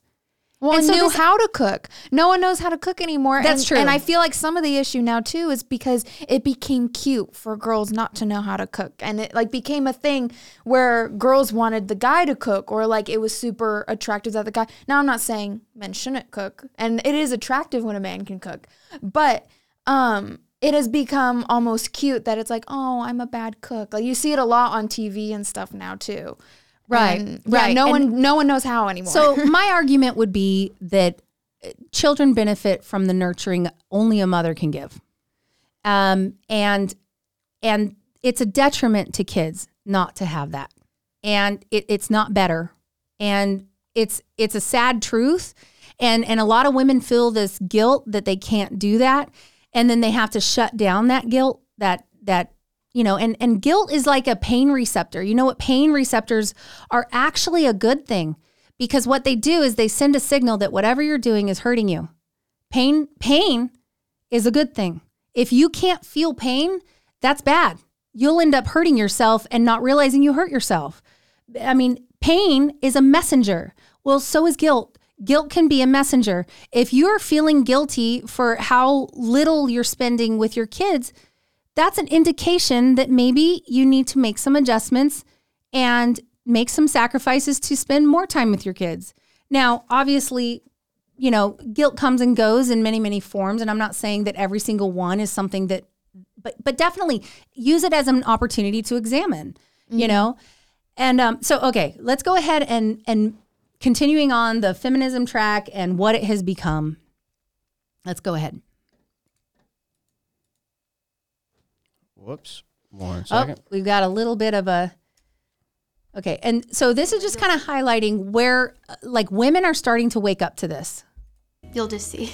Feminism is a scam. A few years ago, I was an angry, blue-haired feminist. I once believed that male privilege was real and that I was a victim of the wage gap. Now that I understand the true motives of feminism, I know that this could not be further from the truth, and that modern-day feminism is a war on true masculinity. Before women had the right to vote, most were stay-at-home wives, which meant they weren't working jobs and couldn't be taxed. Our overlords didn't like that. Rockefeller started funding feminist campaigns in media, and as a consequence of the movement, women started entering the workforce and leaving the home. Children would then be separated from their parents and sent to Rockefeller-funded schools to be indoctrinated by the state. All of this ultimately disrupting the family unit at its core. Feminism is defined as the belief in social, economic, and political equality of the sexes. But in the West, I must ask, what rights do men have that women don't? Modern feminists are convincing women that hookup culture, using hormonal birth control, and not shaving is liberation. That toxic masculinity is prevalent and the patriarchy must be dismantled. Through movies and media, we're taught that working for the man, climbing the corporate ladder, and paying tax is more empowering and valuable than raising the next generation. Women have lost touch with our natural loving instincts, and birth rates are plummeting. Men and women are not the same. And by protesting for equality of outcome rather than opportunity, feminists are demonizing and emasculating men.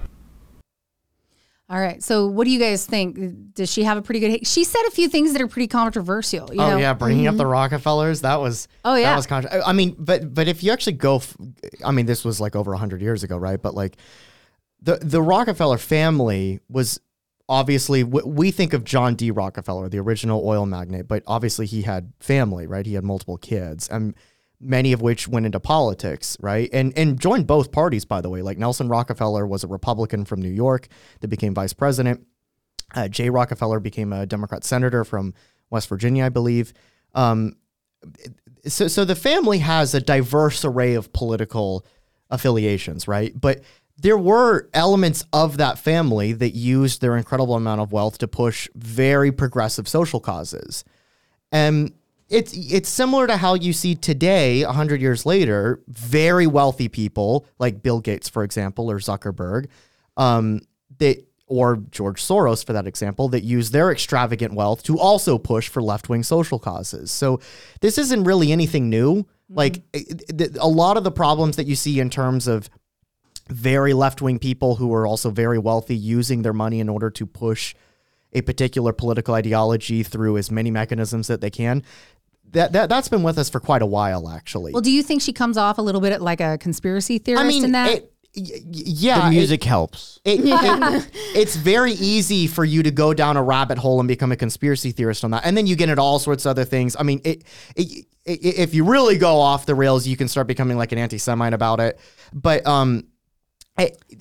if you take that aside, though, for a second and ignore that aspect of it and then think about everything else that she said, because this was actually for the audio listeners, this was actually a reaction video. This was somebody else that was reacting to, I think it was a TikTok. Yeah, and I couldn't find the original TikTok, which is why we didn't play one. The entire reaction. Right. But when you think about the other points that are brought up there is absolutely some truth to it. And I was trying to hint at this when I was talking about earlier how the worse off a group or individual acts, the more praise the left lavishes upon them. And if you want proof of that, just look at literal Hamas supporters and how they're being cheered right now by the left within academia. You have like college professors and students and universities that are going out there cheering Intifada, right? You know, rooting for mass murderers, like literally rooting for them. And so again, the worse off a person is, the more praise the left lavishes upon them. And the reason for this is quite simple, because people who act terrible in society, that are either losers or lunatics, typically don't acquire political power and status in a functioning society, right? We have a we prioritize, especially as Americans, meritocracy. The best ideas rise to the top. The best inventions rise to the top. The greatest entrepreneurs should be able to succeed. We praise success, at least historically, we used to praise success, right? We didn't envy somebody that became wealthy for providing a good or service that people willingly wanted. We rewarded them with our money in exchange for their invention. And we praise them for doing that. Yeah. We used to hold up people that built success. We prioritized meritocracy. And that's not at all the type of society that we now live in. We live increasingly in a kakistocracy, a rule by the most corrupt, most inept people in society. And part of the reason that we're moving in this direction is because there's this will to power on the left. And they realize there's a mass of people out there that aren't successful, that aren't, wealthy, that don't have power and status. And a lot of those people don't have those things because of the luck of the draw. But it's also true that a lot of those people don't have things because they chose not to have those things. They either fell down the rabbit hole of destroying themselves with things like drug addiction, right? Or alcoholism or any other problems, or they have like a mental illness, or which is epidemic at the moment. And this is also why you see people encouraging mental illness. That's right. That's true. That's true. But like you watch we have more mental illness than ever before. And it's not because they've figured out how to diagnose it. Give me a break. Society, I mean, the number of people that used to be deemed as mentally ill has skyrocketed. And we have to have some introspection and look at what have we done? What have we pushed as a society? And what have we told people to do, which has caused some kind of a disconnect? What has broken this down? And I would argue it's the breakdown of the family. It's and the breakdown of the family really, really is a result of this kind of radical feminism stuff. I blame feminism for a lot of this, and the devaluing of human life, and that we can just abort it. It's this idea that women can just go thank you next and just have do whatever they want, kill their child. I mean, think about how it sears your conscience to be able to kill your own baby and feel fine about it. And this is and we think you can do that and then have kids later on when you're ready, and it didn't leave some kind of an imprint on how unimportant your kids are. This is the thing. If people need to hide the truth about reactions and potential consequences to things like abortion or birth control or whatever, then you should probably really look into whether or not these things are really okay. Because there's no way, there is nothing, no matter how good it is, right, that is 100% without risk. Right? No surgery, no drug, no medication, nothing. And so this whole idea that abortion just has no adverse side effects or consequences is ridiculous. Right. And the fact that it has contributed to infertility later. Yeah. They don't even talk about that. And they also don't talk about how birth control itself has contributed to infertility later, and what kind of ramifications we have from that. We need to get Lily on the podcast more often, because I think this is only her second episode, but she's got some pretty good takes. Well, and the reason I bring this up is because it's Lily. I mean, I said this earlier, right? Oh, it's people like Lily are the problem. Obviously, she's not, right? But the reason I said that is because it's people like Lily that a lot of this is targeted towards, right? Lily is a 20-something-year-old, currently single, but also engaged young woman. That is the market for everything that you've been discussing in this podcast today. And you also brought up, give you hope, It gives me hope, but unfortunately for the wrong reasons. I have no doubt that the radical strain of feminism will fail. And I brought this up to you right before we started recording, Tina, that this is all a joke if you actually think of it. The whole female supremacy thing, the weird kinky stuff that belongs in the bedroom that's now actually moving out into society, and they're trying to normalize it as may like not an even ideology. belong in the bedroom. Like, No, it doesn't. what I'm bringing up though is that like The weird BDSM stuff. yes, like, and even outside of that, like just the radical woke ideology that, I mean, Chris Rufo calls it the longhouse. This overly feminizing everything from the HR department to the university to every single company within Silicon Valley and Wall Street to Hollywood to all the quotas, all of the special favors that exist towards women. It's all a joke if you think about it. And I told you right before we started recording that the reason why it's a joke is because look at what happens in societies where men decide, you know what, we're not going to grant these things to women. Guess what? They don't exist. Mm-hmm. And if you want proof of it, go look at Afghanistan. Yeah.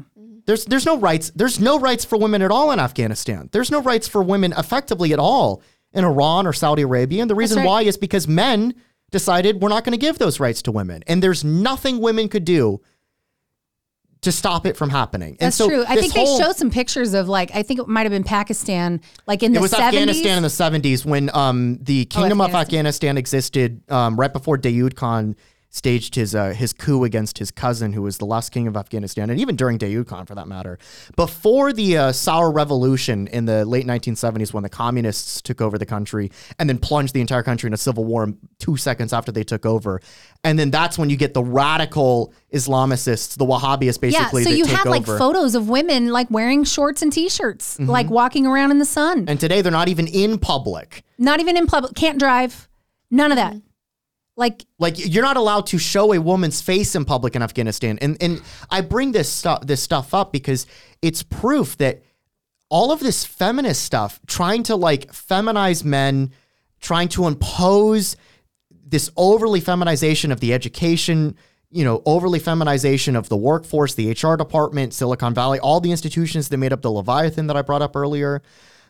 All of the weird stuff that you're now seeing that might become normalized and mainstream in the future, all of that stuff put together, none of it would exist for 5 seconds if men decided overnight that they're not going to allow it to happen. Right.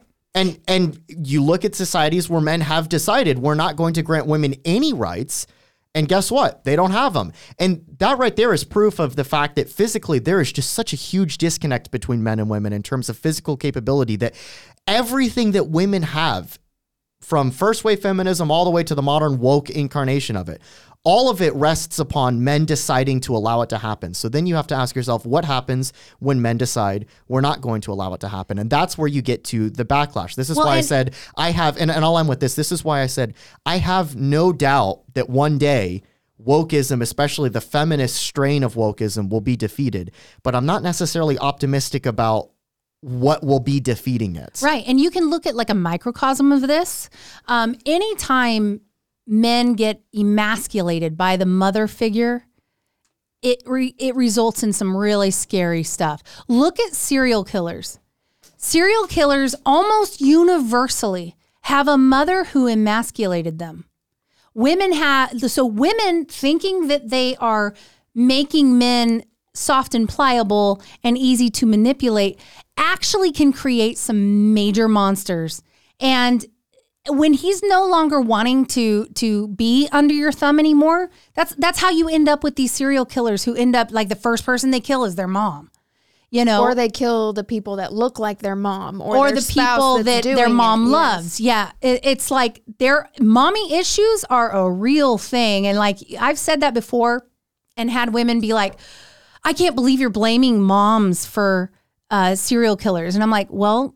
It is the mom that did it. Serial killers don't just like magically appear from nowhere. Like it's not like these moms made minor mistakes and created a serial killer. That's not what I'm talking about. I'm talking about these horrible, emasculating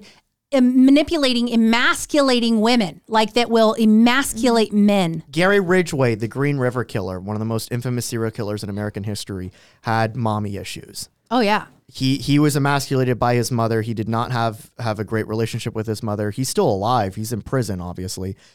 He said before that like he would, as a kid or a teenager, like fantasize about killing his mother. And eventually that manifested itself into killing women that looked like his mother. And, Well, and the he killed like 50 co-ed people. killer did the same kind of crazy thing. Like it started with, I'm not going to go into all of what and he that's did. real toxic masculinity right there. Being a serial killer. Yeah. Like, you want to talk about and this is why I say, not that I think Gary Ridgways are going to be the ones that are going to take over, right? But what I mean is, when I said there's going to be a backlash and feminism, especially the woke brand of feminism, is going to be defeated, but I'm not really sure what's going to be replacing it.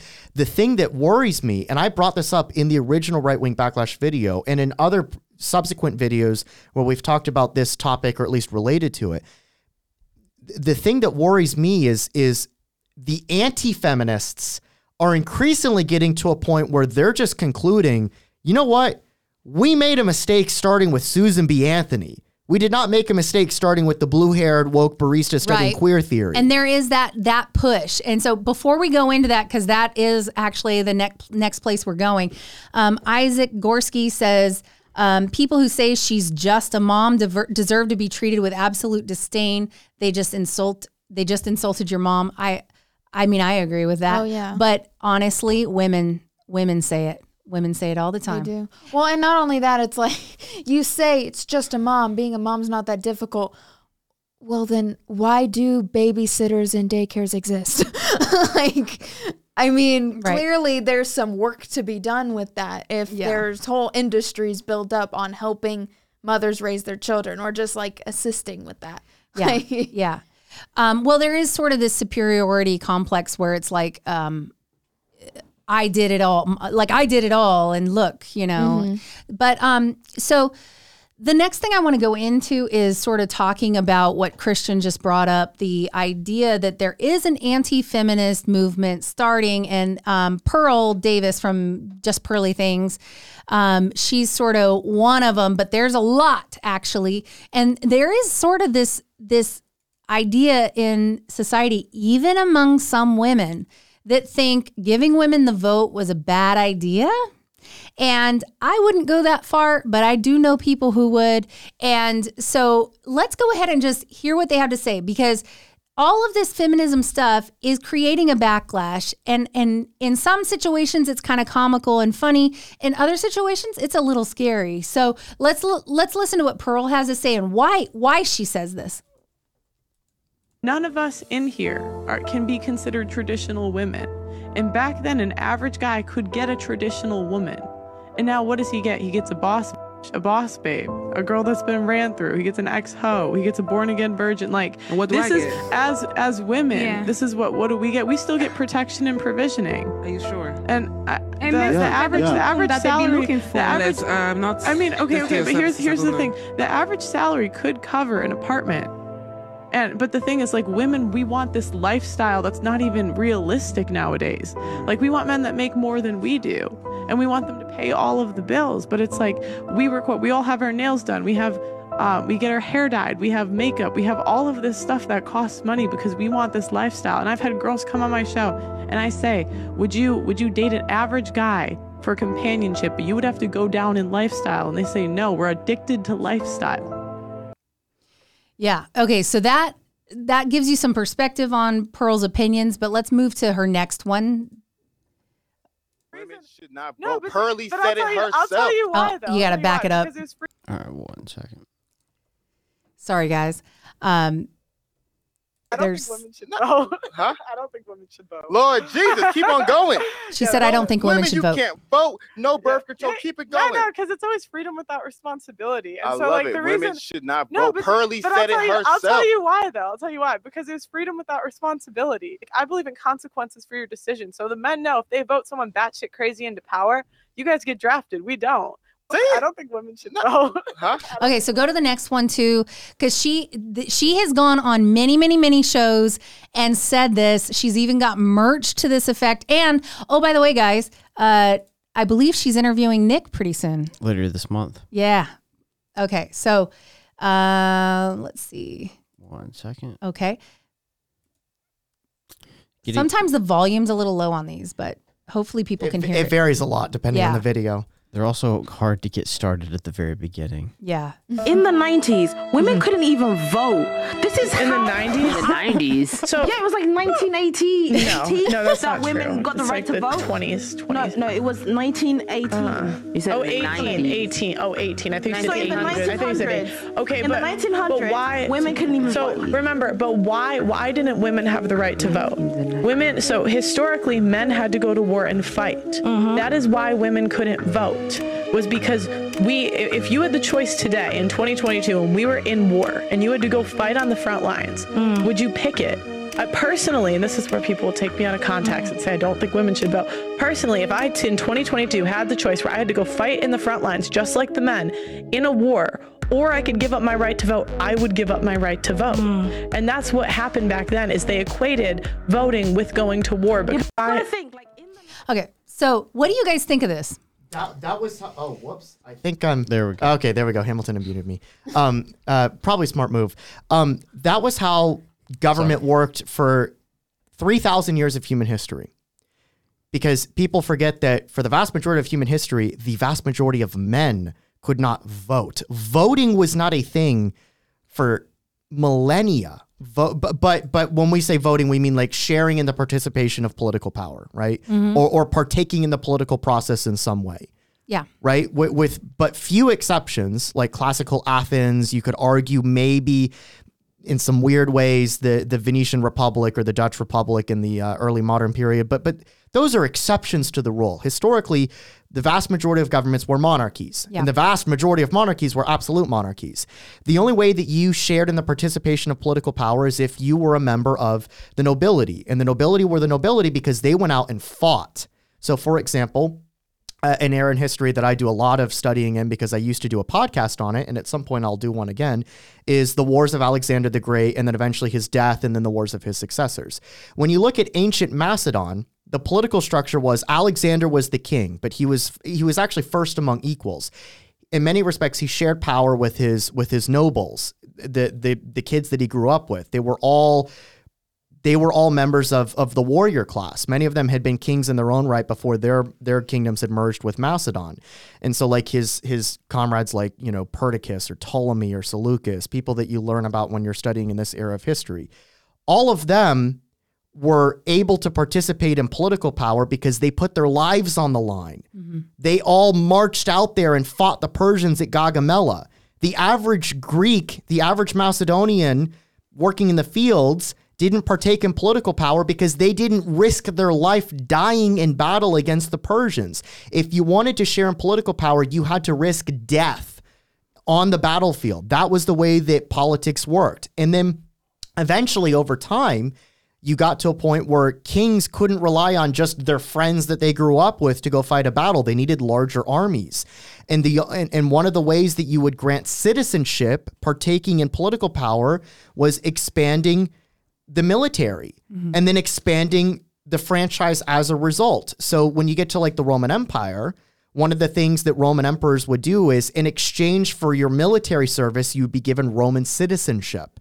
This became a huge political issue during the Roman Republic. And then when you fast forward to like the Middle Ages and then eventually the early modern period, what do you see? You see the expansion of quote unquote voting rights. Again, voting is still not necessarily a thing. It's you just partake in political power. There's not really elections, but your ability to like sit on the council and decide legislation or decide how your kingdom or how your realm would govern was predicated on you providing military service to the king. This is where you get feudalism, right? The emergence of the different estates. You have the warrior class, the nobility, you have the priesthood, and then you have everybody else. But the everybody else weren't drafted and sent into the field. You only see that when democracy becomes a thing. And at that point, it looks as though in the name of equality, the draft is going to apply to women too. Well, we're moving in that direction, which is actually a sad thing because what we should be moving into is a direction where we have now, for the first time in thousands of years,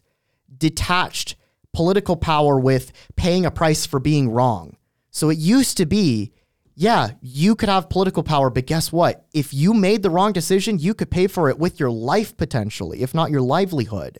And now we've gotten to a point where we've expanded the franchise to people who can vote to impose an ideology or a policy on all of society, and they don't pay any price for that ideology or policy completely backfiring and destroying society. In fact, they will benefit from it because of everything that I brought up earlier about how the left lavishes praise upon the worst elements of society.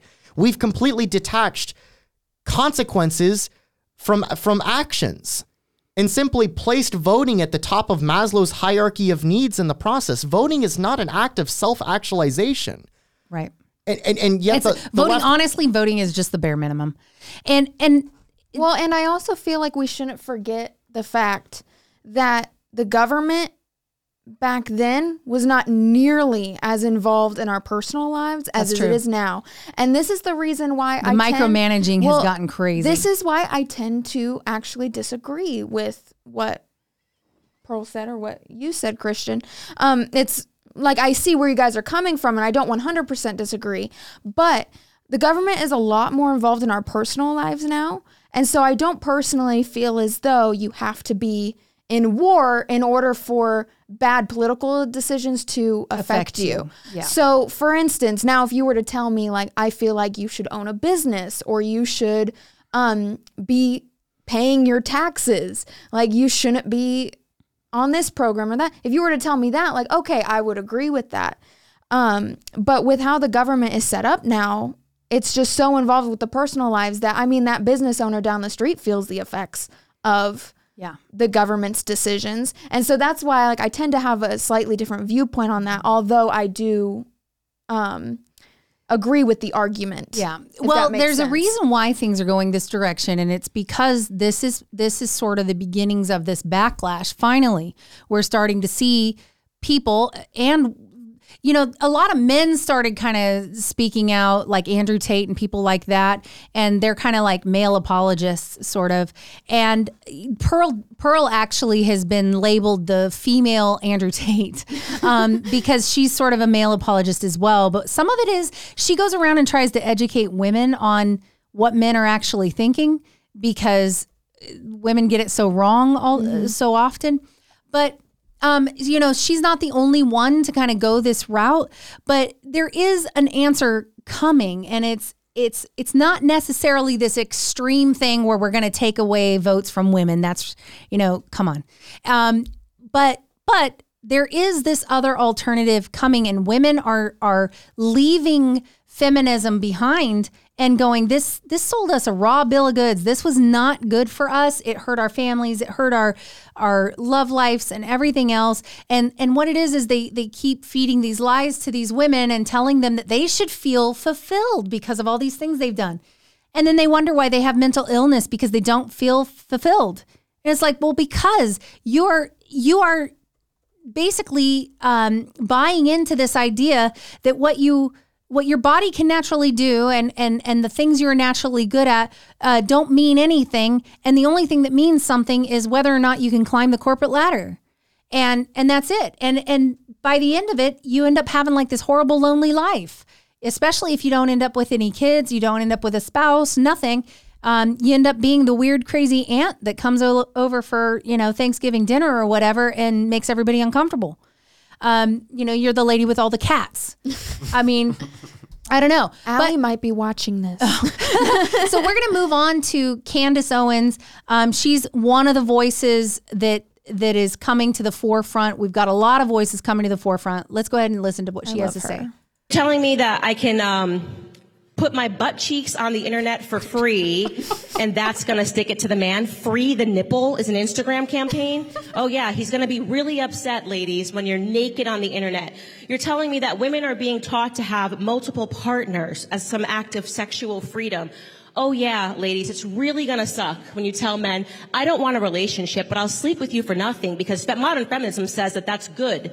It sucks. Oh, now I get to work just like a man, hours day in and day out. Dude, we were just cooking. I love cooking. Who fought for feminism, modern feminism? People keep thinking that these are things that women liked.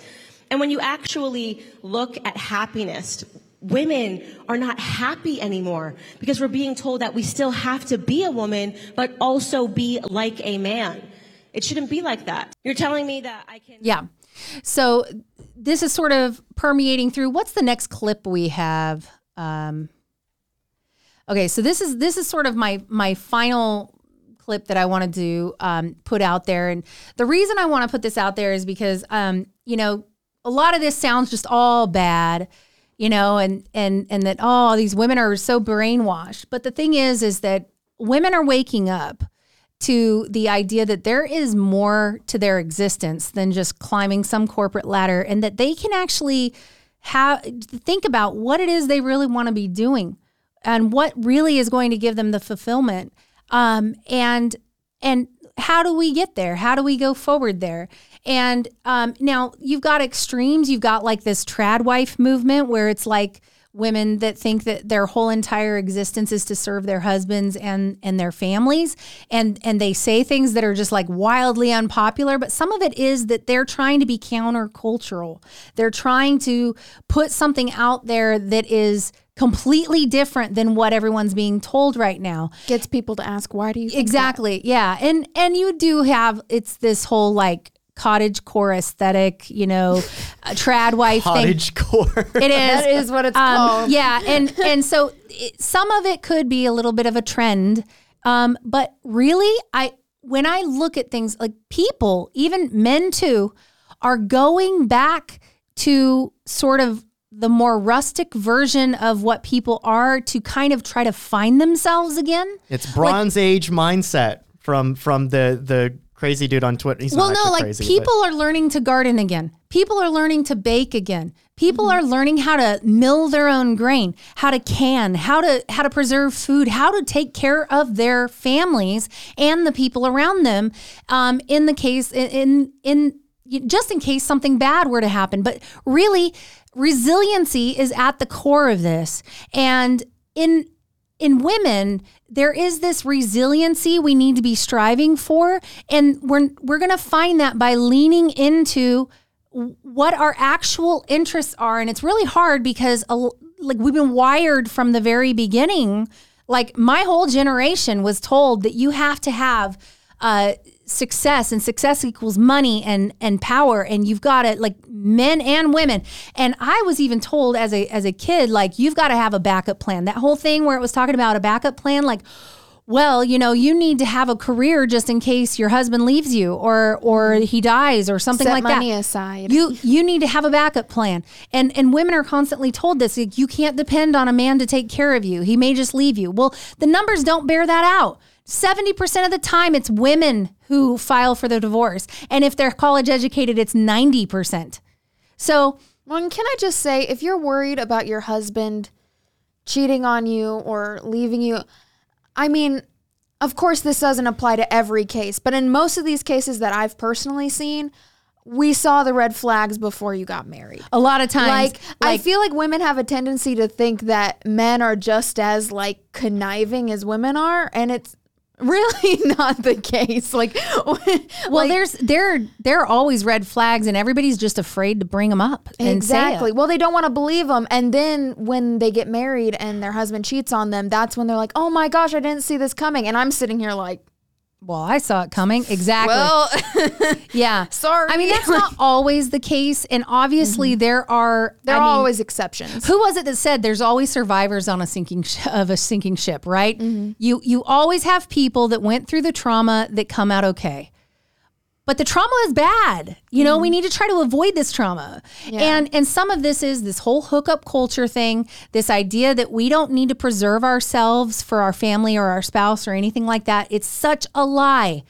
And it's this idea that you need to go out and just sow your wild oats and experience all of these things first so that then you can settle down and then you settle.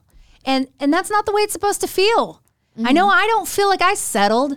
I feel like I freaking won the spouse lotto.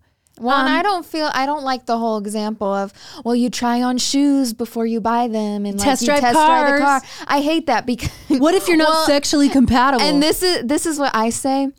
If you've never driven any other car, then you're not comparing it to any other car, and that is the best. Like, I'm just saying, like, if you've never experienced anything else, like. Well, and some of this too is when people bring that up, it's like, well, if somebody had, like, because I had an aunt one time that was like, well, what if he likes to do weird, kinky stuff? Like, and you're just going to wait and, you know, you need to know if he likes to do those weird things. And it's like, really? You're just going to let him test all this out on you? Like, some of this is what type of people are you going for? Because if somebody's super into some weird, kinky stuff, that means they probably have a porn addiction. So let's talk about that. Let's talk about it. Yes. Yeah. But anyway, I digress. That is way off topic. But I want to leave us with a sense of hope at this point, because I see the tide turning. And I don't know if you can see it too, but I definitely do. I think that, you know, feminism has sold us a bad bill of goods. Tell men. And we are now seeing women, young women, like millennials and zennials, stepping up. And like the boomer generation of women helped us get here. So did the Gen X. Like, we all bear responsibility, right, in our generation. Now, I personally don't feel that I bear responsibility for this because I've always been against it. But generationally, you have different ones that grew up through this process and have perpetuated it. And I feel like there's a cycle breaking getting ready to happen. I feel like we're doomed. Okay, I feel like we're gonna break the cycle. You always feel like we're doomed. And so I want to highlight this. She's she's going to talk about an article that was written, and we can put the link to the article that she's reading from because we're not going to hear the whole thing. It's too long. But we'll put that in there under the description, I think. Yep. Okay. And so let's just hear what she has to say, because I want you to leave feeling hopeful. Don't listen to Christian. Leave feeling hopeful.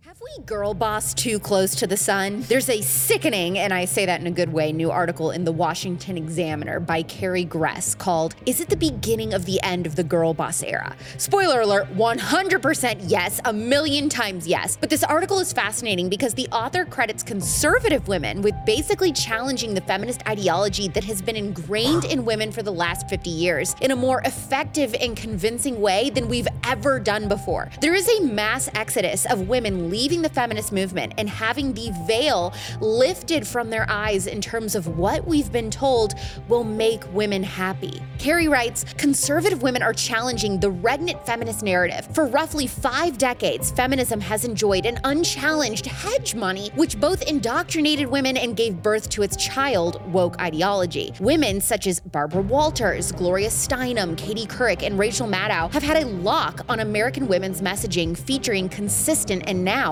threadbare stories such as unequal pay for equal work, reproductive health, and the toxicity of masculinity. Let me just pop in to say real quick, all of those points that have been parroted by all those women and which have really driven the feminist movement have all been debunked now as lies. The wage gap is absolute BS. The minuscule earnings gap, and I'm talking like 1 cent between men and women, is just due to women making choices like raising a family, not wanting to work longer hours, or more physically demanding jobs.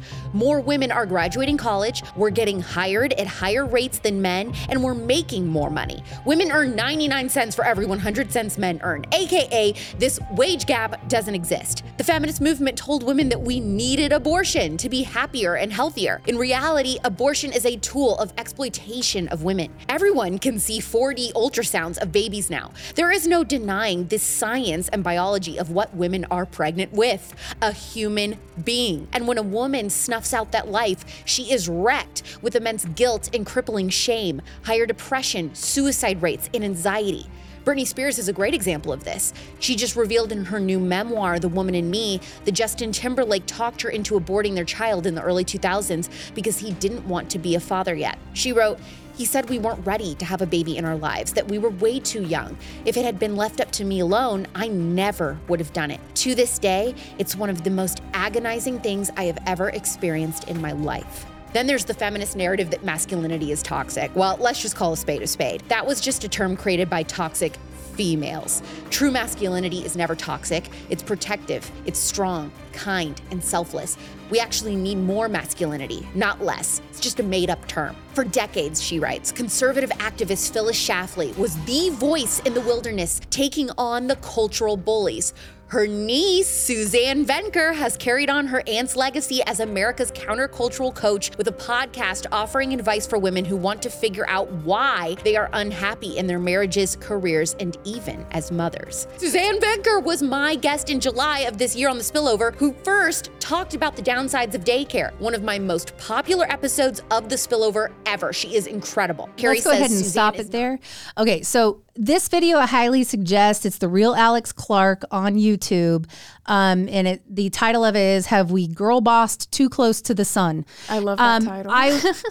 It's a 15-minute long video. I'm not going to make you guys all watch it, but I highly suggest if you're looking for some encouragement, go watch it. It's great. And then also read the article. Now, there is no shortage of videos and books being written that are along these lines, that are this idea of women waking up to this. And so in closing, here's what does anybody else have anything they want to say before we close? No, I mean, I think that Alex is correct here in terms of it's gone too far and it's leading to a backlash. But when you look at the elements of the right that are pushing back on this, so people like Pearl Davis, for example, the response, like I said earlier, is not the problem lies with the blue care woke studying queer theory at Berkeley. No, they're coming to the conclusion, and I don't think it's entirely unwarranted, even if I might be a little bit more hesitant than Pearl to endorse this, but they're coming to the conclusion that no, the problem starts with Susan B. Anthony. And remember what I brought up at the very beginning of this show, that like if you break people down by sex, sorry, there's only 2 genders, right? But if you break people down by sex and marital status into 4 categories, only one of those 4 votes for the left routinely. It's not, the problem is not, and this is something that I've taken great I have a significant amount of frustration towards certain elements of the conservative right that just continuously just beat up on men over and over and over again. Like it's always the man's problem, right? Women apparently have no agency, no responsibility, and no accountability, even on the right. Mm-hmm. But like, I'm sorry, when you look at the breakdown by marital status and sex, the problem is not, it's not married men, it's not married women, it's not even unmarried men. It's single women. That's where the problem is politically in terms of voting. They're the ones that are voting for the clown world that we live in. When we think of all the ridiculous policies that exist out there, everything that has made San Francisco what San Francisco is, everything that has made Chicago what Chicago is, everything that has made New York City what New York City is, everything that is destroying blue state America, it's all because of the fault. Yes, there are obviously people on the left that are single men. It's obviously there's people on the left that are married women, and obviously there's people on the left that are married men. But the majority of those groups of people hold conservative viewpoints. The problem is with 20-something and 30-something-year-old and obviously teenage single women that are voting for leftism. Do you think that it's because women are more prone to indoctrination? No, I think it's because, as I said... Because the reason I say that is because I can point in the education system, I can point to academia, I can point to the media and everything else, that all of this is permeating through that system. And so why does it seem like men are more impervious to it than women are? So 2 reasons. And then when I say my stuff, I actually want Lily's take on this, to be honest, because I think that she could have some interesting insight as somebody who actually is, a 20-something-year-old currently single woman. But there's 2 reasons. Somebody once said, and I can't remember who, maybe somebody in chat will remind me. Somebody once said the reason that there is no female Albert Einstein or Mozart is the same reason that there is no female Jack the Ripper. And the reason for that is because men have a propensity for both greatness and madness, right? The overwhelming majority of brilliant inventors and businessmen, right? The most successful people in society have historically been men, but also the greatest losers in society, the most insane people in society, the most destructive people in society have also been men, right? For every Nikola Tesla, there's an Adolf Hitler out there. And there's no female equivalent to either of those. And the reason why is because nature takes far less chances on women than men because eggs are very valuable and sperm is very cheap. Nature cannot afford to gamble with the IQs of women to create either greatness or madness because they're both two sides of the same coin. So when you look at the bell curve of distribution for IQs, what you see is the overwhelming majority of extremely intelligent and also extremely stupid people in the world are men. And therefore, a lot more women are in the middle of the bell curve than men, proportionately speaking. Now, why do I bring this up? Because ultimately, it's not that women are more predisposed to like propaganda. It's that when you look at all the different groups out there, and this is all built around groups, right? Women, by nature, in many respects of biology itself, happen to belong to a group that is easy for the left to monopolize power through, right? So we've done, Nick and I have done, and you as well, I think, have done whole podcasts where we've talked about people like Antonio Gramsci. Gramsci, writing in Italy in the 1930s when he was in prison by Mussolini, Gramsci was a communist. He was writing about why did he lose and somebody like Lenin won in Russia.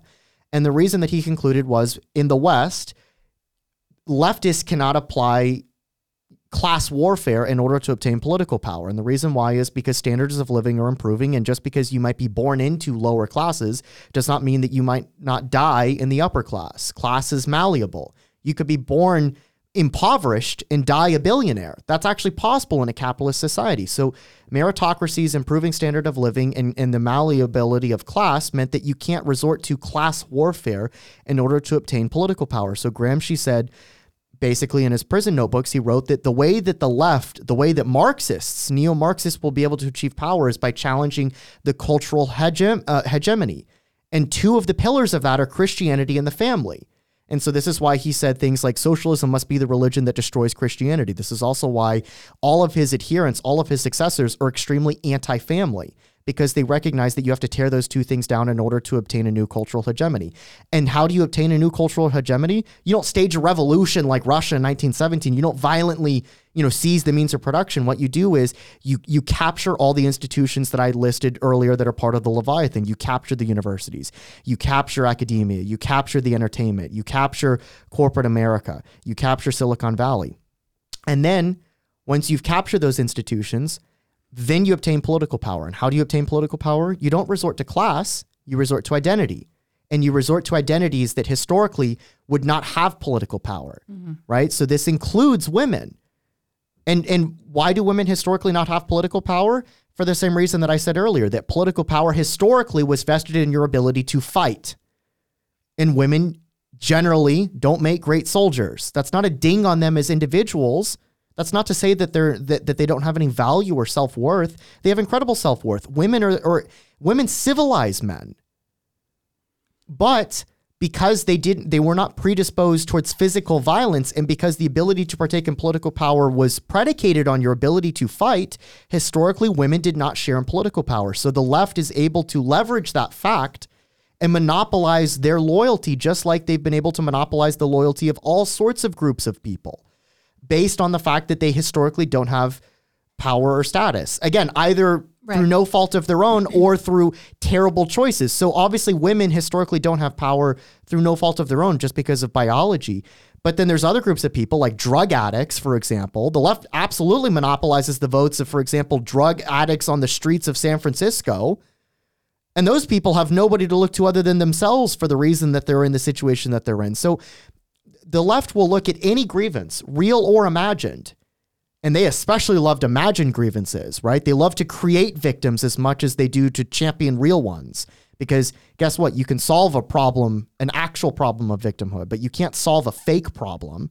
This is why the left wants to make more people become trans. This is why they're pushing trans ideology, because they automatically fall into that oppressor category, and then the left can monopolize their political loyalty. So aside from this being political, so I understand that, feminism has had a huge political impact. But the more concerning impact that I see is the impact it has had on the family and on the mental health of women themselves. This has hurt women so much. And for everything that you can point to where we've made strides in this area, or this is a good thing, or that's a good thing, for everything you can point to there, I can point to something that's pretty catastrophic that has also been a result. And so one of the things that I kind of want to point out is, I don't want to just look at this from the 10,000 foot level and go, here's what's happened in politics because of this. Really, I want to bring it all the way back down to the family and how much this has destroyed the relationship between men and women. And it has turned us against each other. And we're supposed to complement each other. Like, men and women are made for each other, truly made for each other. And yet they're adversaries in so many areas. Like, women and men are pit against each other. You've got the answer to the man-hating feminist is now the woman-hating male apologist. And at some point, like, where is the balance here? And how do we get back to a healthy, like, we need to get back to nurturing a healthy relationship with our own family, the men and women within our own families, and then the male-female relationships between us and our children and their children and our grandchildren. And it's this idea of breaking the cycle. And so I don't want to just look at, maybe society is going to break the cycle. I want to look at what can we as women do right now to break this cycle. And I mean, I've really been giving some thought because, it's interesting because there's this idea that, like, men like a feisty woman that'll fight back and, like, they could spar with or whatever. And some of that is true. I mean, being able to intellectually go toe to toe with one another is great because be playful with one another. Yeah. And not only that, but like, when a man doesn't respect his wife's intellect, that's a sad thing. And when a woman doesn't respect her husband's intellect, that's a sad thing. It's like they should be well matched in this area and be able to carry on a conversation beyond just like celebrity freaking gossip. I'll never forget, I had a friend when we were a military family, and this gal, she knew everything that was going on with like Britney Spears and whatever, and whoever all these people were. She was so into like the ET celebrity gossip crap. And I was really into politics. So I would always kind of talk about, hey, this vote's coming up. How are you going to vote on this or that? And she's like, Tina, why do you even care about that stuff? Like, it's not like you can do anything about it. And I looked at her and I'm like, why do you care about this stuff? Like, you literally don't have a hand in this, but at least you can go vote the correct way. And it was really interesting. Or tell your friends about it. Right. And it was really interesting because it later came to light that like the husband in that scenario, in that situation, felt like he could not have an intelligent conversation with his wife. Their marriage ended with him like having extramarital affairs all over the place because, and they were intellectually motivated affairs. It's like, I want to look at this and go, guys, okay, we need to bear a little bit of responsibility. We have to try to make ourselves smarter.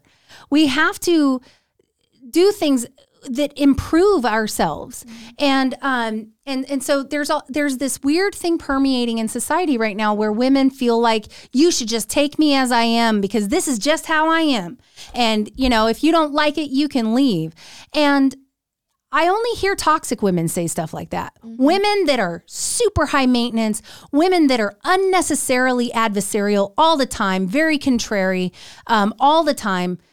They're never happy. They're mad because they don't want to put in the work to fix any of that stuff. Like this is the whole thing. Like to the question you had asked Christian earlier of like, why does it seem as though women are the ones falling prey to all of this?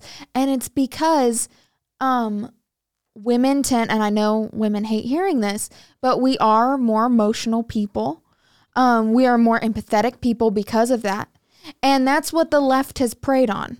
And not only that, they have preyed on that to make us feel like victims. Okay, so they do that first. And then they say like, oh, but female empowerment.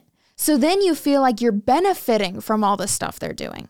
Right. And so that's why, so then you end up with a situation where women, they fall more victim to agreeing with this stuff because they think they're benefiting from it.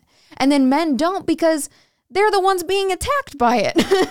And the whole deal. But like this hookup culture too. Yes. I have seen so many interviews, like the whatever podcast and things like that. They'll bring, and same with Pearl Davis does it too. They'll bring in all these club girls, like straight out of the club, and they'll interview them.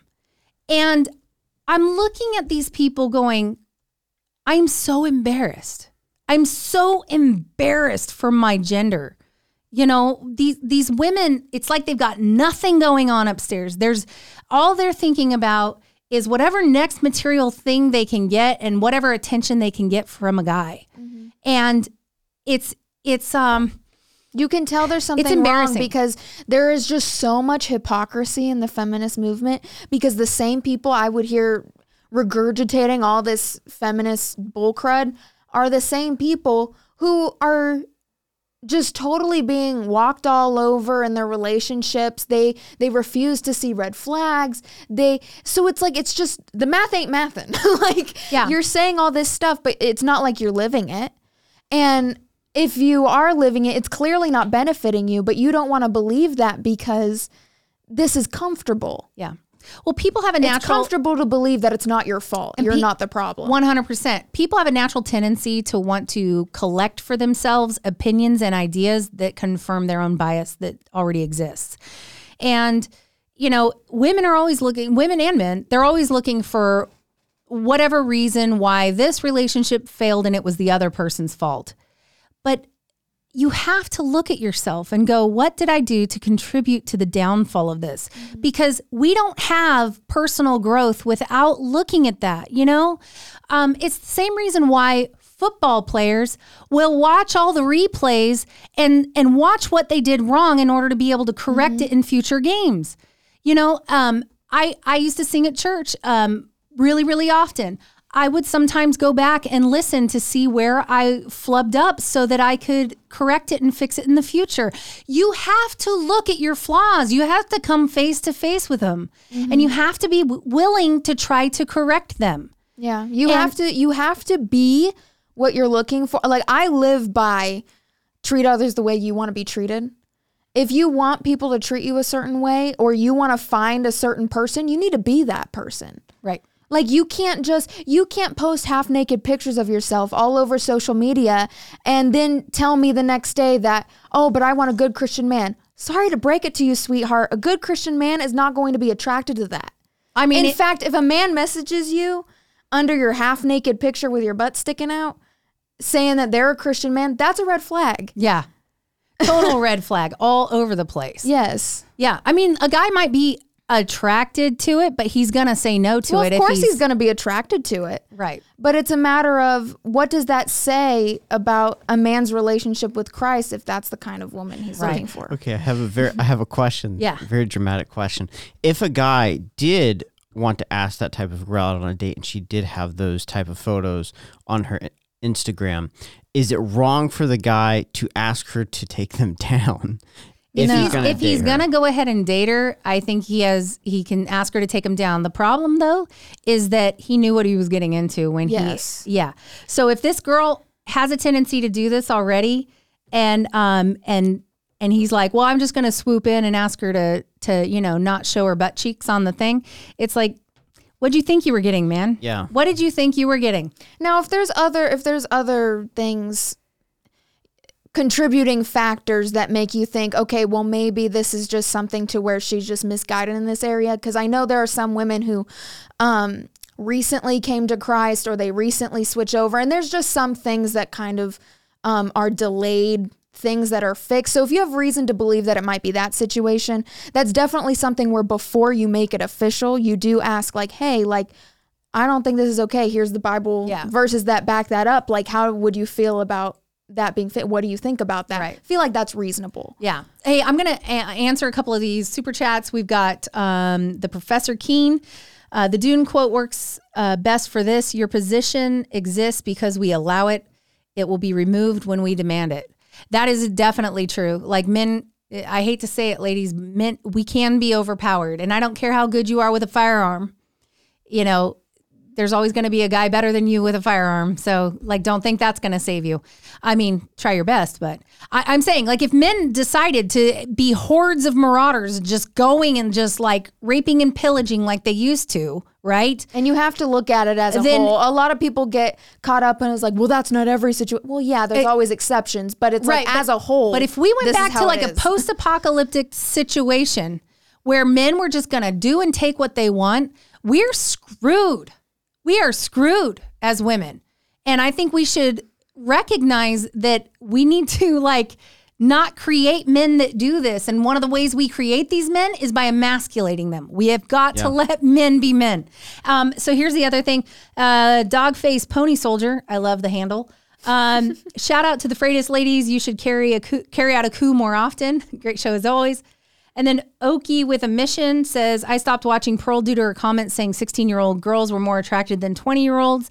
After that, I couldn't take what she said seriously. Very off-putting, like Tate and others. I agree. Like certain things that are said like that are a bit inflammatory. I do think she does some of these things for the reaction. Well, and I do get the feeling that there was probably a lot more context to her saying that than she was talking about women going from being like a 10 down to like an 8 because they're aging out. Mm-hmm. And I've seen women do this thing where they're like, I can't believe Pearl is talking about this girl not being a 10 anymore and moving down to becoming like a 9 because she turned 30. But look at Pearl. She's not pretty or whatever. And here's the thing. Pearl never claimed to be a 10. Mm-hmm. Pearl puts herself at about a 6, I think is what she said. Well, and if she's speaking to what like young men think or something like that, you see, she's literally just talking about what she has been told by men because she has interviewed thousands of men. Yes. That's why I said, like, I feel like there's probably more context to that statement. That seems like a weird statement. So we're going to go ahead and wrap this up. And I just want to leave you all with hope that, look, we can start at home and start by making little changes in ourselves to be better spouses, to be better moms, to be better dads, to be better kids. We can make a difference from our family moving out. It's all going to start at home. Society looks like it's doomed. The political sphere looks doomed. If you listen to Christian, we're all freaking doomed. But I know my family's not doomed. Mm-hmm. I know my family's going to be okay. And I think that's what we need to focus on is make sure your family's going to be okay. Do what it takes to be okay. So, all right. That was an optimistic way to wrap up. Yeah. Yes. So thank you for joining us. Christian. And we will see you real quick. Don't forget, everyone. Thank you to Good Ranchers for sponsoring the show. We have our mugs here, the Tread Around and Find Out mugs. I saw a few orders come in during the show, so thank you to everyone who ordered. So go to Tread Around and Find Out. We've got shirts, we've got mugs, all kinds of stuff. We'd really appreciate your support. That's one of the best ways you can now help the show. So, yeah, and if you wanna see my dad's attempt at shirt modeling, you can look at the store too. Yeah, the kids thought that was pretty funny. So. Thank you so much for joining us, and we'll see you next time. Next time.